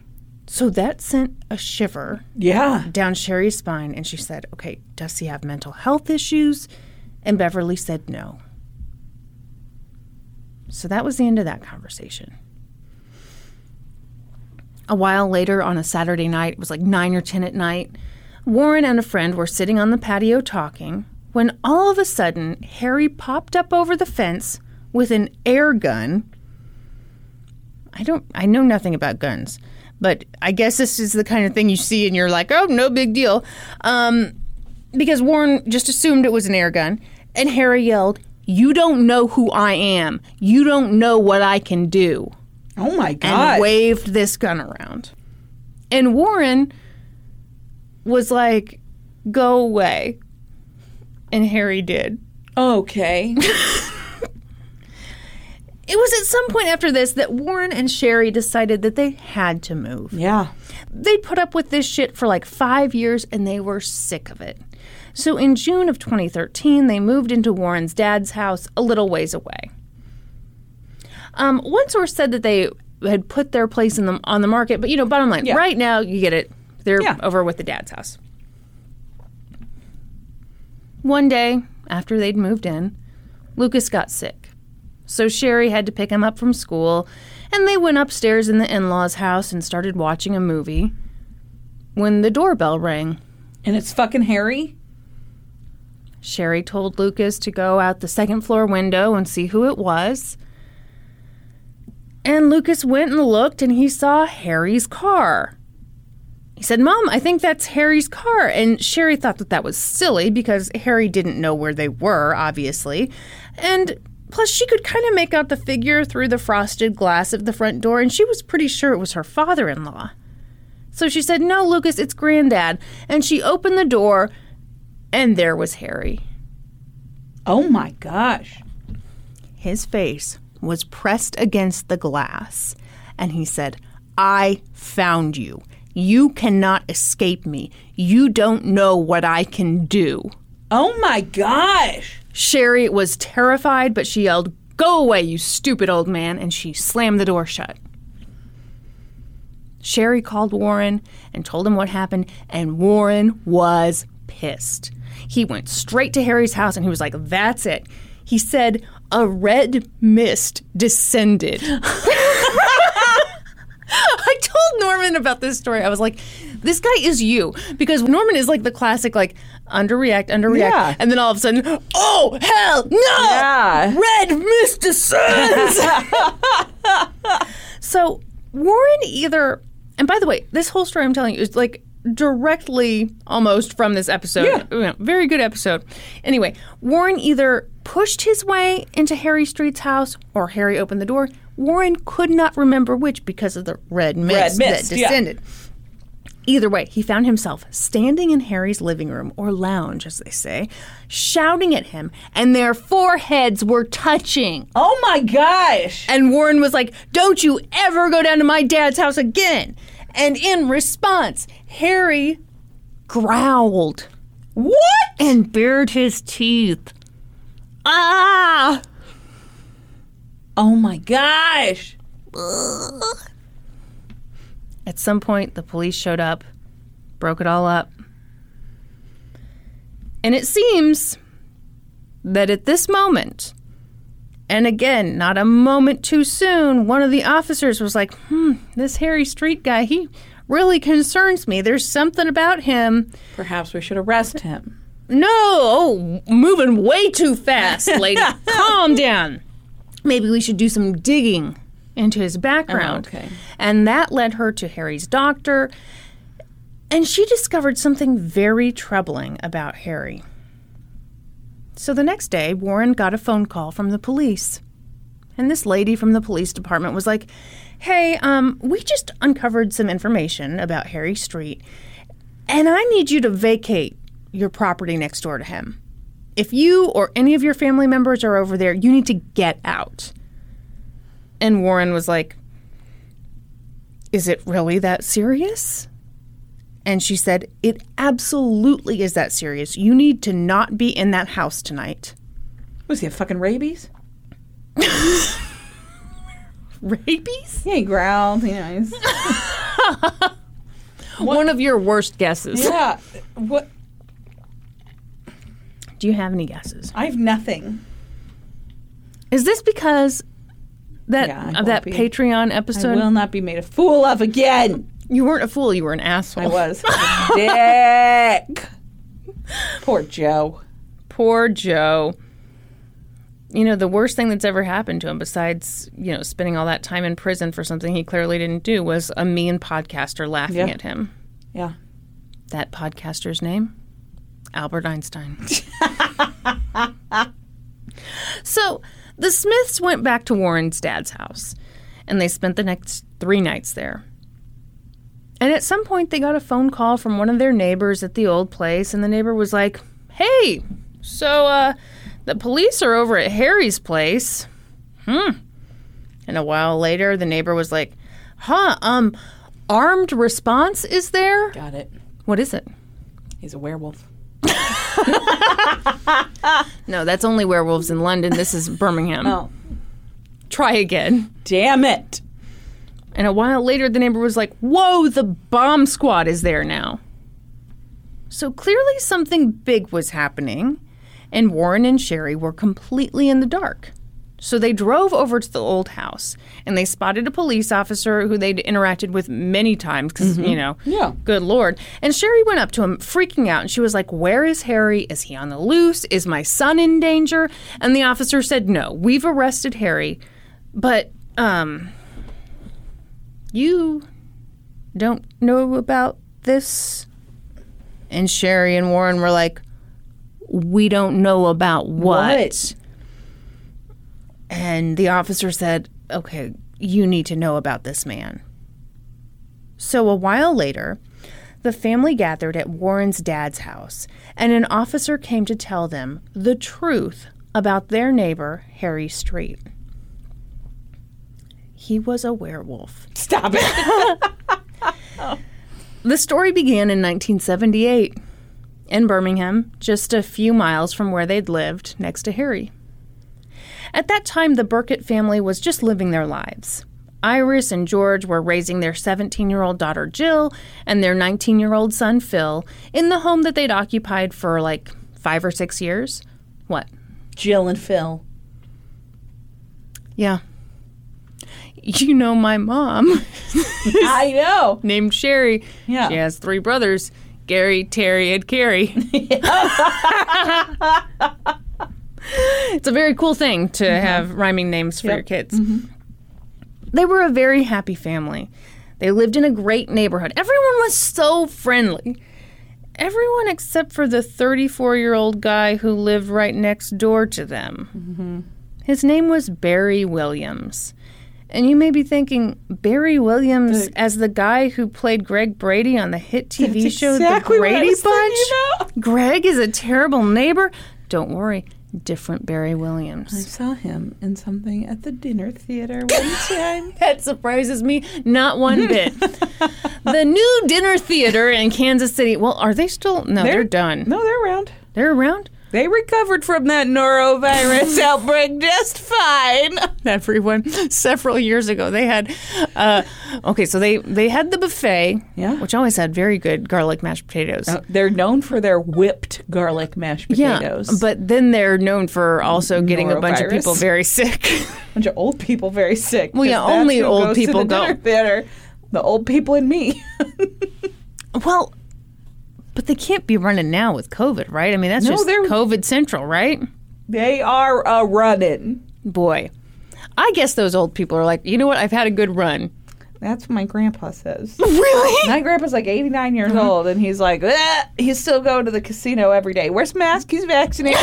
But if this takes me, his thing was like, if this doesn't take me out, something else will. Okay, honest to God, I'm kind of okay with that. Like, as long as the people in the high-risk groups are like, you know what, I'm fine. Yeah. Whatever.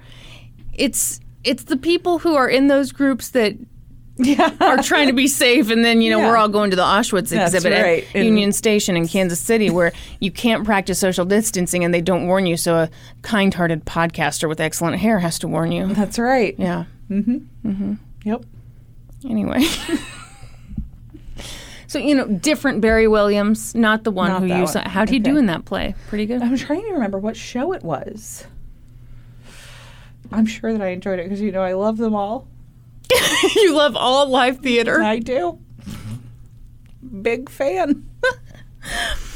So, this was not the Barry Williams who starred on the hit TV show The Brady Bunch. Instead, this Barry Williams was just a totally normal guy living with his elderly parents and giving everyone in the neighborhood the heebie-jeebies when they walked by. Yep. Just totally normal dude. The type of guy who was banned from the local gun club after he showed up with his own more powerful bullets and demanded that the gun club get moving targets with wigs on them. Oh, no. Just totally cool, totally fine, no big deal. These aren't red flags. I think they are. I'm sure you didn't see this coming, but... what was that? Hiccup. That jumped right out of you. It did. Barry had a big problem with the Burkett family.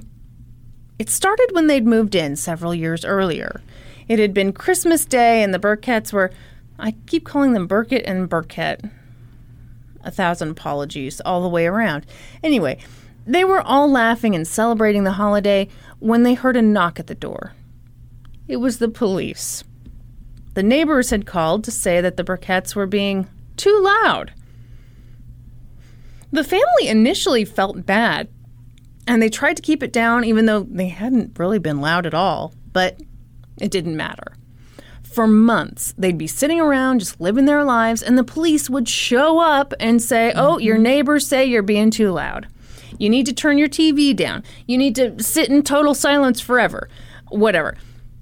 The Burketts could never seem to be quiet enough to satisfy Barry Williams. This all sounds very familiar. Sounds like a twofer, doesn't it? It does. Does sound like a twofer. Is this a twofer episode? Would this explain why I was trying to contain my excitement when you did your twofer because I didn't want to give away, like mine's also a twofer? I was keeping it together, and then you were so disappointed. I was like, if she only knew that I'm very excited, but I'm trying to keep it together so it's a surprise. Anyway, so they could never be quiet enough, especially Phil. 19-year-old Phil was a cool guy. He had a ton of friends, and he had a guitar, and he sometimes tinkered with his car in the front yard, and people were always stopping by and doing outrageous things like talking and laughing and having fun. How fucking dare they? It's the worst. Have some fucking respect. Yeah, shut up forever. Boy, howdy, that really rubbed Barry Williams the wrong way. Barry Williams complained so often about Phil and the noise that Iris rearranged the house so that Phil's room was as far away from the Williams side as possible. Wow. The Burketts thought that Barry was weird and annoying, but ultimately harmless. They referred to him as the nutter next door, which is a phrase that will always make me think of a chronic masturbator or a fluffer nutter sandwich. Yep. Right? Yeah. The nutter? What about a chronic masturbator eating a fluffer nutter sandwich? Just one hand on the sandwich. I get it. I'm thinking about it. One I hand. picture it. Going to town. Mm-hmm. That's a lot to concentrate on, to eat while masturbating. A chronic masturbator can do it. Boy, you really believe in people, don't you? Wouldn't they have There to? can be miracles when you believe. Yeah, you're right. Otherwise, they'd just get nothing done. Yeah, a chronic masturbator. I mean, you've got to be able they to learn multitask. to multitask. And maybe you're not doing everything great. Yeah, exactly. You're probably dropping some fluffer nut on the ground right next to your actual nut. That's bad. That's in poor taste. Patty, please cut this whole podcast. As usual, I've kept it very classy, and Brandy's ruined everything. So one day in mid-October 1978, Barry was up to his old bullshit. By this point, he'd been harassing the Burketts about noise for like 5 years. That day, he banged on the Burkett door to complain about the noise, and Phil answered, and, Barry went off on him. And Phil was like, "What are you going to do about it?" And Barry said, "I'm going to exterminate you." Fuck. But again, no one took Barry seriously. And then, a week later, on October 26, 1978, at about 7 p.m., Jill was inside the house studying, Iris was inside knitting, and George and Phil were outside tinkering with the car. Did he kill his family and then was given a new identity? Are you fucking kidding me? Can you believe this? Are you fucking kidding me? I was about to shit my pants when you told your story. Are you fucking kidding me right now? How fucking crazy is this? Oh my God! The longer you talked, even when you just got to the point of, like, Jovan wasn't his real name, I was like, well, what are the chances of that, huh? And then it's like, holy shit! Is this not wild? Oh my gosh! Yeah, so we've got the ultimate theme here. This is the ultimate theme! So, everything seemed normal until Phil suddenly burst into the house clutching his arm. And he yelled, "We've been shot. The madman next door shot us." Jill could barely make sense of it, but she ran to the front door to help her dad, and Iris ran after her, either trying to stop her or trying to help her husband. Right. Some sources have this different ways, but the TV show said that basically neither of them knew that Barry Williams had just entered the house from the back door. And so he shot both of them in the back with a semi-automatic weapon. He peppered Jill with bullets, but she clung to consciousness long enough to hear Barry shoot her brother again. She heard her mom gasp her last breath. Oh my gosh. Meanwhile, her dad, George, lay dead in the driveway. The entire family had been shot in the course of like 5 minutes. Most people in the neighborhood thought that someone had maybe set off some fireworks. Yeah. Jean and Joe Chambers, who lived nearby with their daughter Judy, opened the front door to see what was going on, and Barry shot at them, hitting Judy.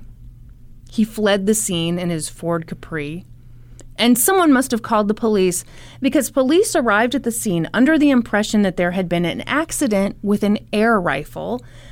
And they were under that impression because not everyone can enjoy the rich culture of gun violence that we enjoy in America every day. Yeah. Not everyone's so fortunate, Brandy. That's right. Colin Massey was the first officer on the scene, and he quickly saw that George, Iris, and Phil were all dead. But Jill, despite being shot 4 times in the back and once in the leg, some sources have it more than this, was still clinging to life. So he tried to reassure her and told her an ambulance was coming. And Judy Chambers, despite her injuries, was also still alive. Oh my gosh. At some point in all this, someone, perhaps a witness from the neighborhood, perhaps one of the victims, was able to tell police that Barry Williams was the one who'd gone on this killing spree. So Inspector Christopher Denley with the West Midlands Police went over to the Williams home and found Mr. and Mrs. Williams just chilling in the living room watching TV. Holy shit. They had no idea what their son had just done. So he informed them, and in the meantime, officers went off in search of Barry Williams. But finding him was not an easy task. Barry led them on a 100-mile-per-hour car chase during which he shot at random people, including children, and threw homemade bombs at people.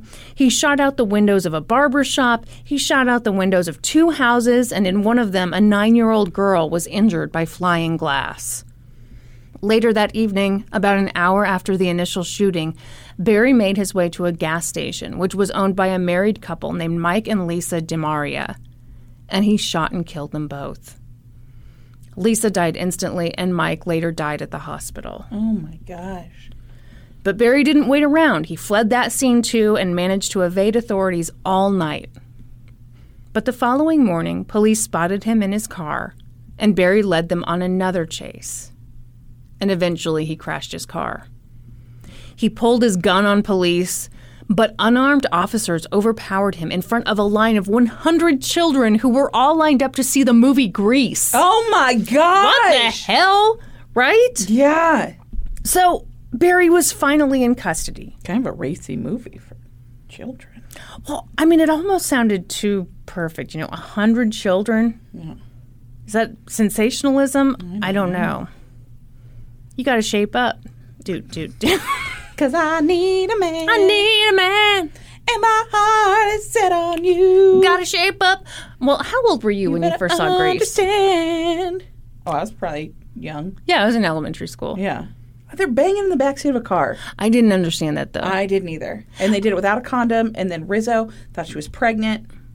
There were so many things I did not understand. Yeah. Did she put up a fight? Right. I didn't get that. No. Mm-mm. Pretty mature themes. Thought it was fisticuffs.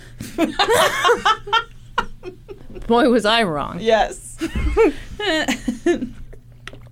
But a great message in the end. They also call change for your man. the car a pussy wagon. So What? No, they don't. Yeah, I believe so. Do they really? That sounds right. Yeah. They call it a pussy wagon? I'm pretty sure. Boy, that went way over my head. Just like that flying pussy wagon. In Grease Lightning, the song Grease Lightning, I'm pretty sure they call it a real pussy wagon. Oh, they do! I never understood what they were saying in that line. I'm pretty sure that's what they say, isn't it? Mm-hmm. Yeah, she's a real pussy wagon. Man, Mature themes. what were our parents thinking letting us see that mature film? Oh, you know what the lyric is? You know that I ain't bragging. She's a real pussy wagon. Oh, my Lord! Wow! Color me scandalized. What? What else does it say? You know that it ain't shit. We'll be getting lots of tit. What? What? Oh my goodness. Oh. This is just proof to me that, like, I sang along to so many songs. Yep. I still to this day sing along to songs. I have no idea what I'm saying. Yep. I'm good lightning. Yeah. Anyway. Those are the words. Greased lightning. Thank you for asking, everyone. So Barry was finally in custody. By that point, 5 people, Iris, George, Phil, Mike, and Lisa, were dead.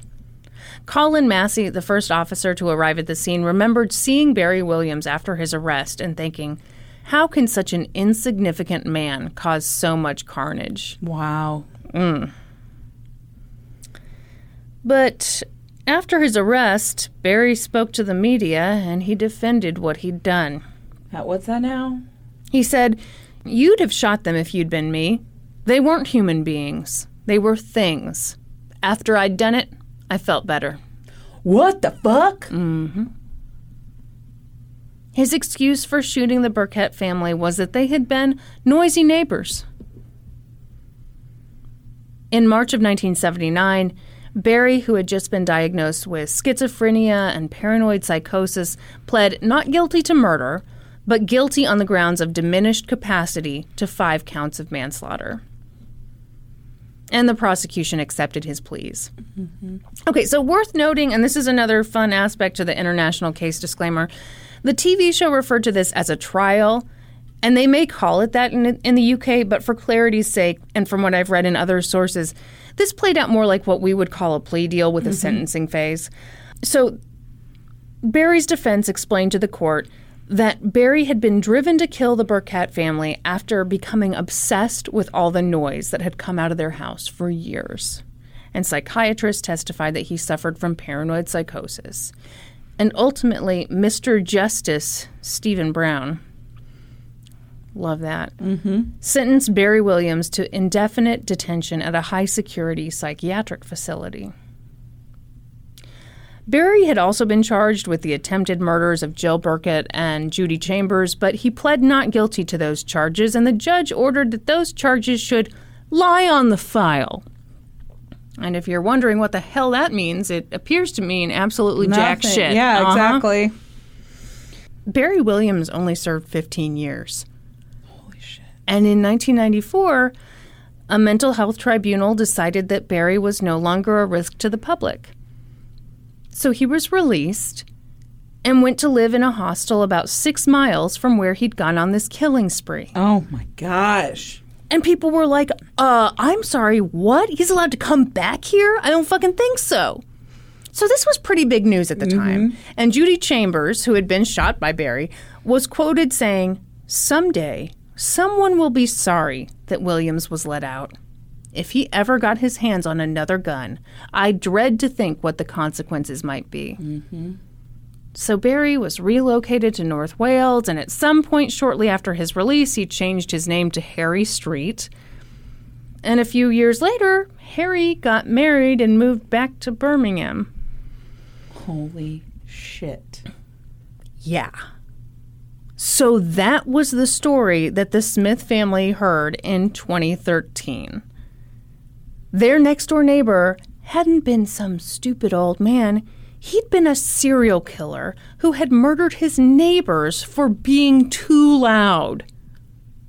Wow. The Smith family was stunned. How had this man been let out? How had police not known who he really was? And how close had they come to being murdered just like the 3 members of the Burkett family had been murdered 35 years earlier? The answer to the first 2 questions would likely never be answered to anyone's satisfaction, but the answer to that third question was pretty clear. Because when investigators searched Harry Street's house, they found 6 guns and a homemade bomb.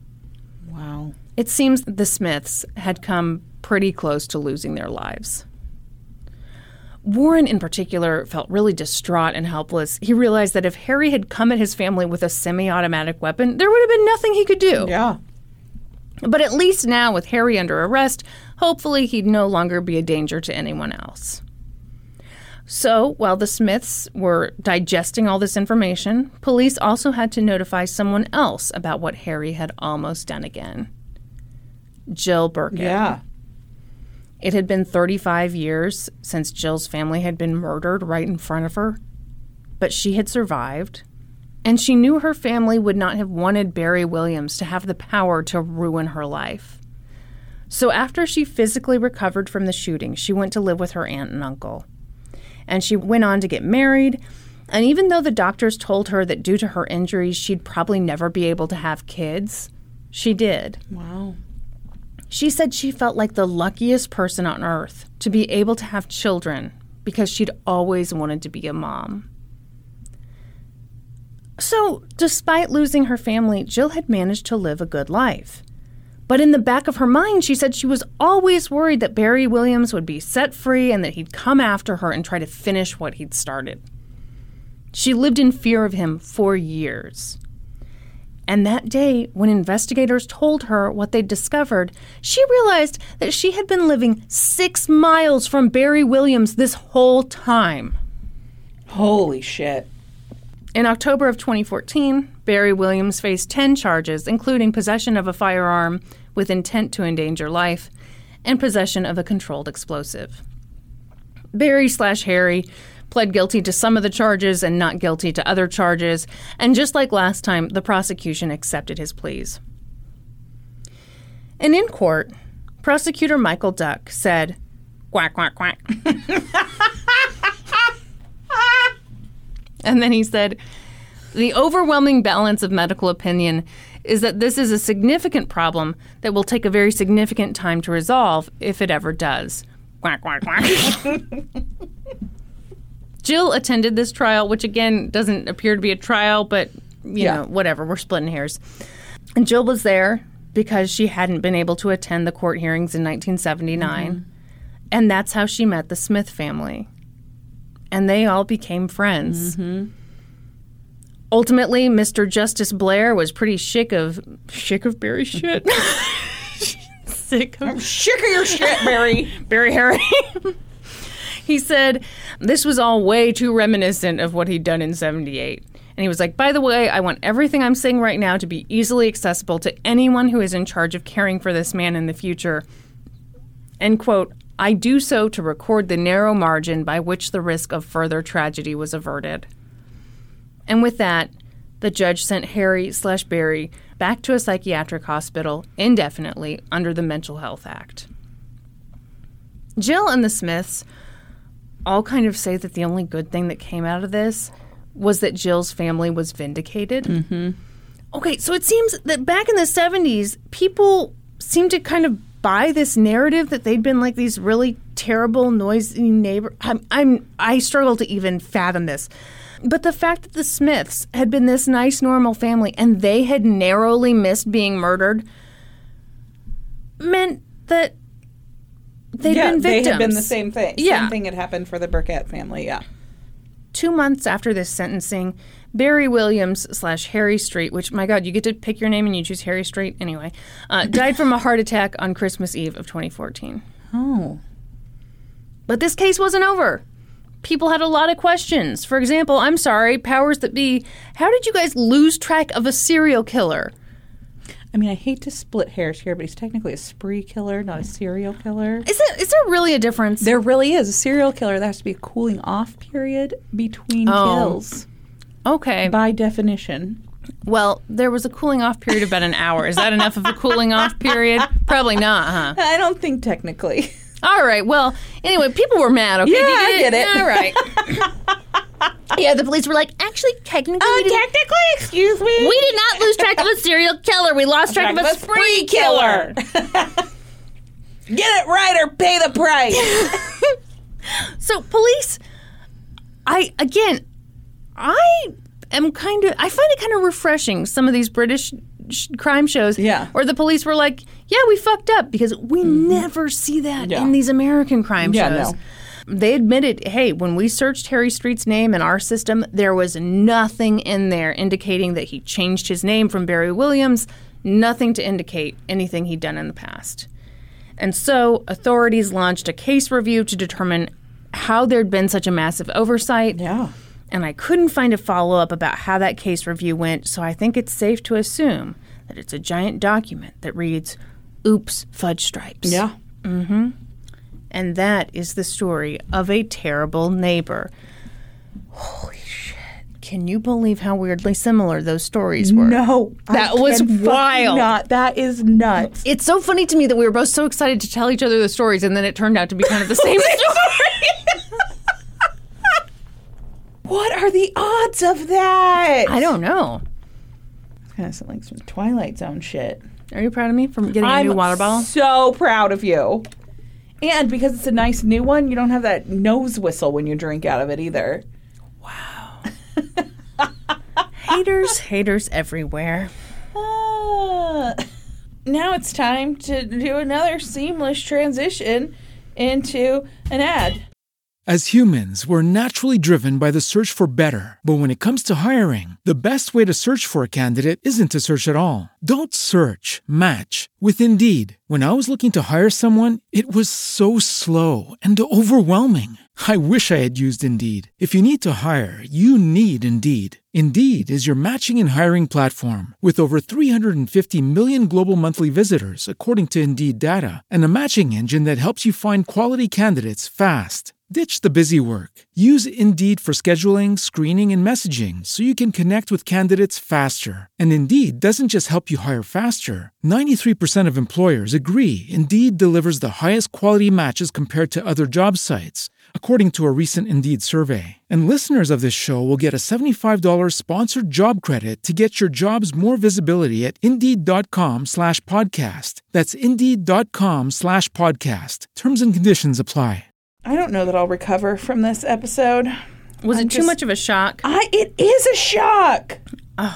I was barely keeping it together when you told your story. And then I felt bad because you thought I was underwhelmed. I did think you were underwhelmed by it. But I was just trying to like not give away the fact that I was like, holy shit, we just told like the same fucking I was story. so bummed because I was so excited about my story and then I thought you didn't like it.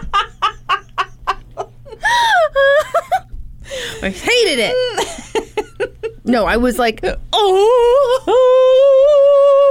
know what we ought to do now? Take some questions from the Discord. Oh, yeah. You know, people are in here asking questions because they're at the $5 level on our Patreon, which is the same level where you get all those meaty boy bonus episodes. That's right. Do you want me to say more than that? No, then I started looking at questions. People get Perfect. get it. Oh, Haven Monahan says, today's my 30th birthday. Happy birthday, Haven. Happy birthday. Any good life advice as I enter this new decade? What do you have? What do you got? I got nothing. I don't think I have anything either. Who the fuck am I to give you life advice? Exactly. Do what makes you happy. Yeah, we're a couple losers. Yeah. Kerberm wants to know, Brandy, has your opinion changed babies with food on their face? If yes, what food will London be featuring? No, I have not changed my opinion. I think it's gross. And London hates it because I clean her face constantly while she eats. Mm-hmm. I don't like food on babies' faces. You're very judgy of babies. Okay. What? My sister Casey watched London one night while the four of us Yes. went out to dinner. Yeah. You, me, David, Norm. And that's how the couples worked out, you and me and David and Norm. And so Casey stayed home with London. And she sent me a picture of London in her high chair in only her diaper with fucking food all over her face. You were outraged. I was. David and I had the exact same opinion. She's in her own home. Yeah, no. Who cares if she's just in a diaper? Hated it. And you were like, white trash baby, this is terrible, blah, Yeah, blah, I blah. hated it. Do you really think it's so bad for a baby to be in their diaper at Yeah, home? I don't like it. Do you think it's so bad for a human, like an adult? I don't walk around in my diaper. Undies. No, I don't walk around in my undies. Would it be bad if someone did? No. Well, then It's just not my choice. This is my home. It's my baby. I choose for her to be clothed. She's got pajamas and shit. Put her in her pajamas. And what, like a baby's clothes are so confining that they couldn't possibly spend an evening in them? Just sometimes you want to. Okay, Be here's free. what I do feel bad about. What? So Casey then allowed London to just be in her diaper for a while. Yeah. After that. And London loved it. She did love it. Yep. She like rolled all over the rug and like felt the fluffy rug on her skin. Yeah. And now her mean mom. Makes her put her clothes on all the time. Yeah. Because her mean mom is a never nude. She's trying to instill that in her baby. Boy. Boy. Yeah, she's just I think I need to maybe loosen it just a bit and let her. She also, Casey said, did this thing where she was sitting there, she was just like pinching her stomach skin. I was like, oh, never seen you before.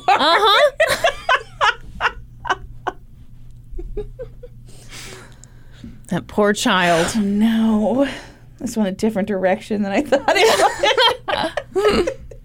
Clown holding a box of spiders says, I just want to let everyone know I finished my master's degree in counseling. I would tell strangers on the street if they wouldn't think I'm crazy. Congratulations. awesome. That is an amazing accomplishment. Hell yeah. Shout it from the mountaintops. Or the rooftops. What do people say? I say drill a hole in the wall Shout it that into you your share. neighbor. Yeah. And then stick your dick through. See what happens. Yeah. Maybe it'll be pleasant, maybe it won't. Don't blame us. Skip Hollinsworth wants to know, when is the first live show? That will be a while. Yeah, not during COVID, man. No. Wag of the finger. Nope. I'm still yelling at Union Station. That's exactly right. Orgasm 69. Nice. wants to know, after this past episode, when can we expect your new S&M fantasy novel? 50 Orcs of Grey, perhaps?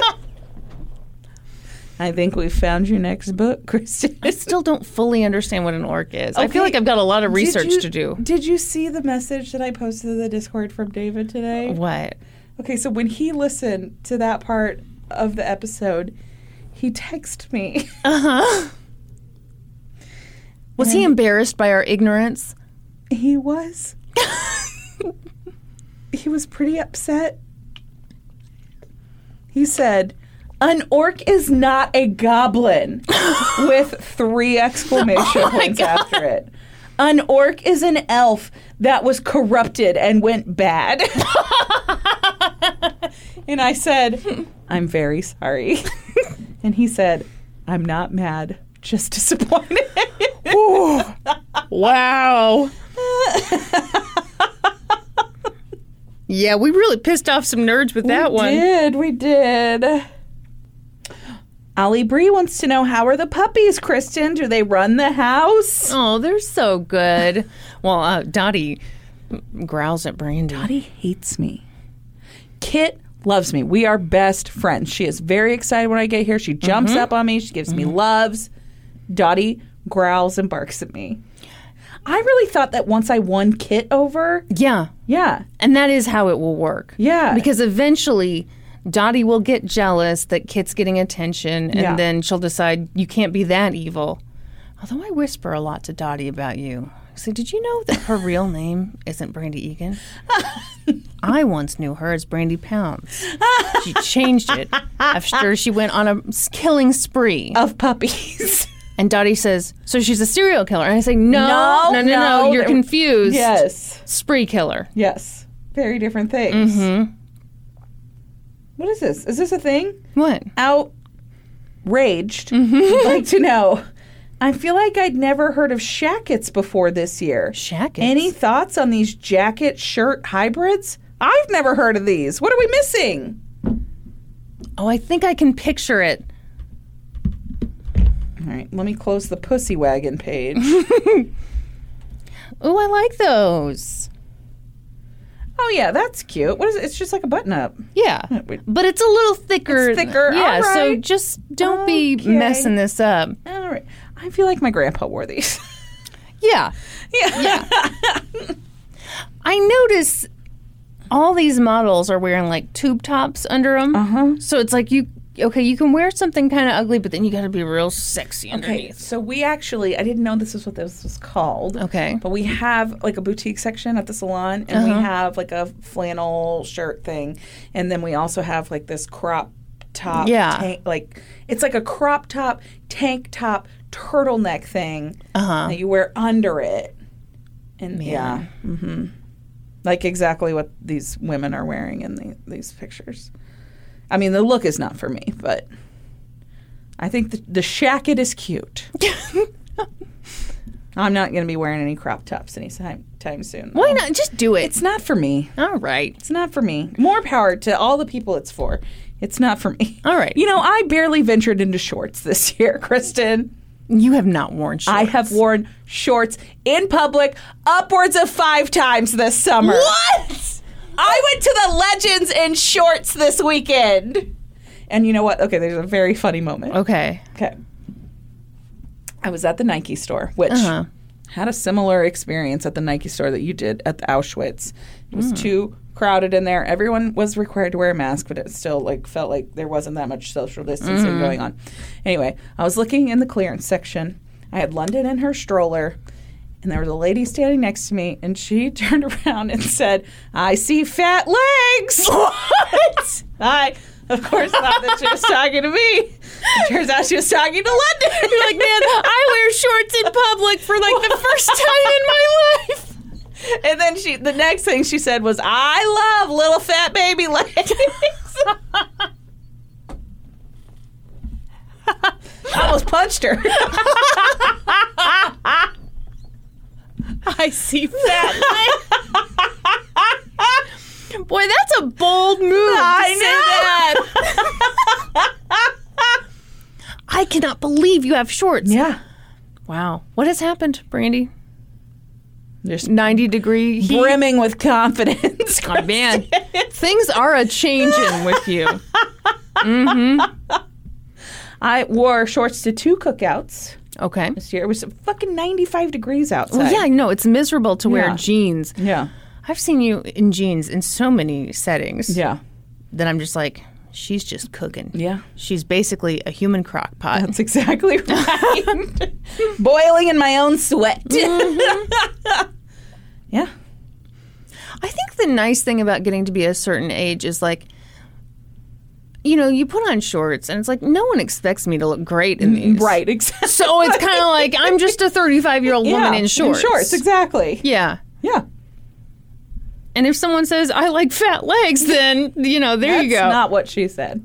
She said, I see fat legs. legs. You're right. That's so much better. I see fat legs. I was like, oh no, I've been spotted. I knew someone would say something to me.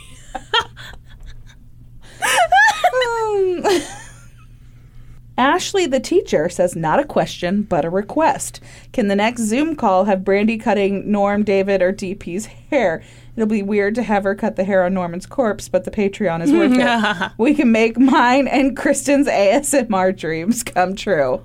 What do you think? Yeah, I'd do that. Would Norm do it, though? I know. We'd have to convince Norm. I mean, you could cut my hair, but I don't know if that's what the people want to It's not see. the same. You gotta have a not. men's haircut. And David's Yeah. just like he gets like a 0 all over. So that's, his beard trim's kind of exciting. All right. But Norman's would be the best. You know what would be really exciting is if you tried to trim David's beard while he ate a bowl of chili. No, that And, sounds like terrible. it would be a test of your skills, also a test of his chili eating abilities. No, thank you. Wow, you really shoot down all my good I ideas, don't want to you? do that. That's Tova with a V says, would you confront a stranger in public if they were not wearing a mask? No. No, me either. No, I just go away from them. yeah. Yeah. And believe me, I understand. Believe me. Yeah. But no, I think anyone who's walking around with their mask down or off, first of all, they're not open to having like an intelligent conversation in the first place. I think they're trying to bait you Yeah. into it. Yeah. And I think it's safer to just stay away. Yep. Ooh. Chris Lee 2113 says, Brandy, listening to today's episode, and I really loved the ibuprofen anti-inflammatory joke. Even better was Kristen's late reaction. You know, I got it right away. I just didn't want people to feel dumb, so sometimes I dumb myself down. You know how it is. What was that dumb thing that you did? Oh, Sentinel. Oh, God, I've got to hold on to that. That's a No, gem. it's getting cut. It's No. getting cut out of this episode. That does not happen often. We got to keep that shit in there when it does cut. happen. Mm-mm. cut Cut it out. cut. Dog Lady Lawyer says, not a question, but a suggestion. Let's set up a fundraiser, but it's just listeners donating money so Brandy will never sing Christmas Shoes ever again. I would be the biggest donor. What are we donating for? Let's. Sarah, I wanna No, oh buy my God, these stop. Oh, no. shoes No. for my mama, No. please. No. What if I sang a different part? So I threw the money down. I just had to help him out. There's so much emotion there. It is. You're starting to get me. That's right. It's like now I want to hear the whole thing. Lord Almighty. You know what? The everlasting faint. I don't like your tone. I like it. Will you ever cover Jodi Arias? It was mentioned a lot in early episodes. Yeah. Yeah, thank you. You know, I wish we would cover it, but some dumb hoe has called dibs on it, and then she's like never doing it. I'm scared of it. I'm too scared. She's doing all kinds real of things she scared. said she'd never do, like wear shorts and stuff, and really branching out. But like the stuff she said she would do, she's not doing. So just leads to a lot of disappointment for the rest of us. Oh, biscuits. I'm trying to work up to it there. Mm-hmm. So I don't think it's gonna Just happen. another 200 episodes to go. Exactly. Maybe, what if I did it for the 200th episode? Okay, promise. I was going to say it's not that far away. That's too close. It's too close. All right, should we wrap it up there with you feeling guilty? Good. What'd you say? With you feeling guilty. What'd you hear? I don't know what I heard. Something about a pussy wagon, I think. Grease lightning.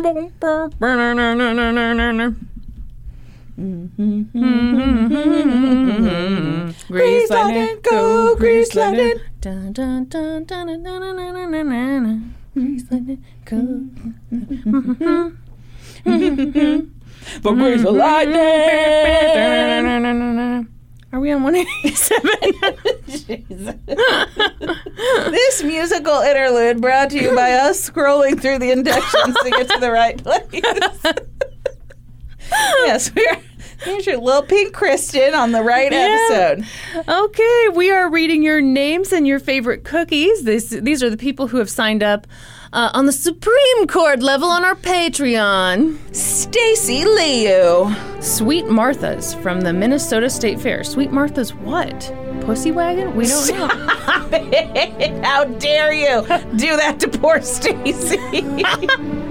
Matt Coleman. Samoas. Not like the Matt Coleman, right? What do you mean, Matt? Like the rapist? No, not the rapist. Didn't he rape? Oh, no, wait, no. Which one are we talking about? The guy who just took his kids to Mexico and killed them with a spear gun because QAnon got in his head. Oh, Lord. I'm going to go ahead and guess it's not the same Matt Coleman. Should we retake? No, we'll leave it. Brooke Conaway. I we have one man signed up for our Patreon. I know! And you're like, uh-oh. I'm like, is he the rapist? You're like, no, is he possibly the guy who murdered his kids? Sorry, Matt. I'm sure you're perfectly nice guy who likes Samoas. Poor Matt. I know. Welcome, Matt. Oh, no. Brooke Conaway. Cowboy cookies. What's that? Chocolate chip cookies, oatmeal, coconut, pecans. Spoken like a real cowboy. Were you slightly turned on by how rugged I sounded? So turned on. Samantha Gibellaro. M&M cookies. Sandra Grijalva. Barritas pineapple Mexican cookies. Oh, God, I bet that'd be good. Pineapple Mexican cookies. All right. I'd be willing to give it a whirl. We'll try it. Kate Orris. Caramel delights. Kate thinks she's a comedian here. Oh, what'd she do? Look at her pronunciation guide for us. She said, Kate Orris, pronounced like Kate Orris. Leave the comedy to us, Kate, with our ibuprofen jokes. Shannon Mueller. Scratch Cupcakes Monster Cookie. Annie Reed. Susan Cookies. Made with real Susan. It's hard to find a Susan who's willing to die for your cookies. Sam C. Double Chocolate Chip Cookies. Emily C. Chocolate Chip. You think they're related? One can never know. Kevin Warren. White Chocolate Chip with cherries. Katie Burks. Oh, no. Bitter Coke juice? Yeah, I guarantee you that's not pronounced. Maria Jacobs. Chocolate Chip. Delane Anderson. Chocolate Chip Sea Salt. Sierra Gardner. Great value Samoa cookies because I can't afford the on-brand. Very good. Yes. Erica Nelson. Oatmeal with butterscotch chips. We call that an oatmeal scotchy around these parts. Round here. You come around here, you best be saying they're oatmeal scotches. Hannah Balka. Undercooked chocolate chip cookies. Caitlin Higgins.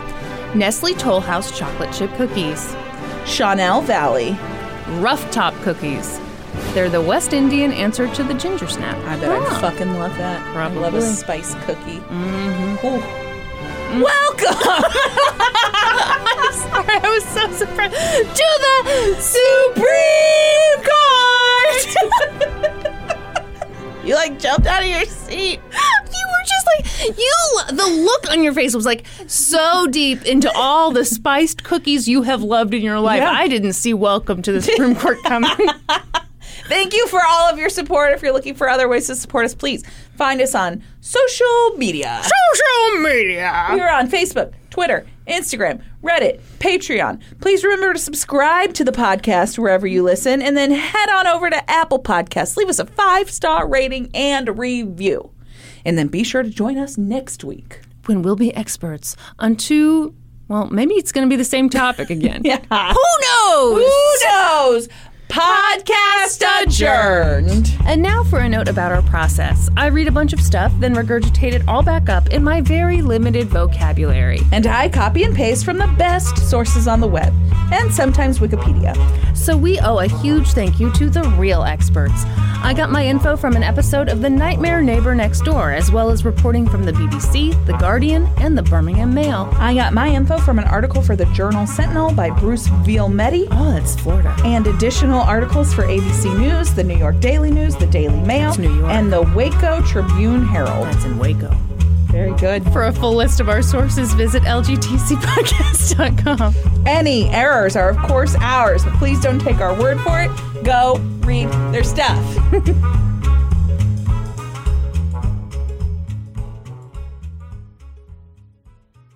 As humans, we're naturally driven by the search for better. But when it comes to hiring, the best way to search for a candidate isn't to search at all. Don't search, match with Indeed. When I was looking to hire someone, it was so slow and overwhelming. I wish I had used Indeed. If you need to hire, you need Indeed. Indeed is your matching and hiring platform with over 350 million global monthly visitors, according to Indeed data, and a matching engine that helps you find quality candidates fast. Ditch the busy work. Use Indeed for scheduling, screening, and messaging so you can connect with candidates faster. And Indeed doesn't just help you hire faster. 93% of employers agree Indeed delivers the highest quality matches compared to other job sites, according to a recent Indeed survey. And listeners of this show will get a $75 sponsored job credit to get your jobs more visibility at Indeed.com/podcast. That's Indeed.com/podcast. Terms and conditions apply.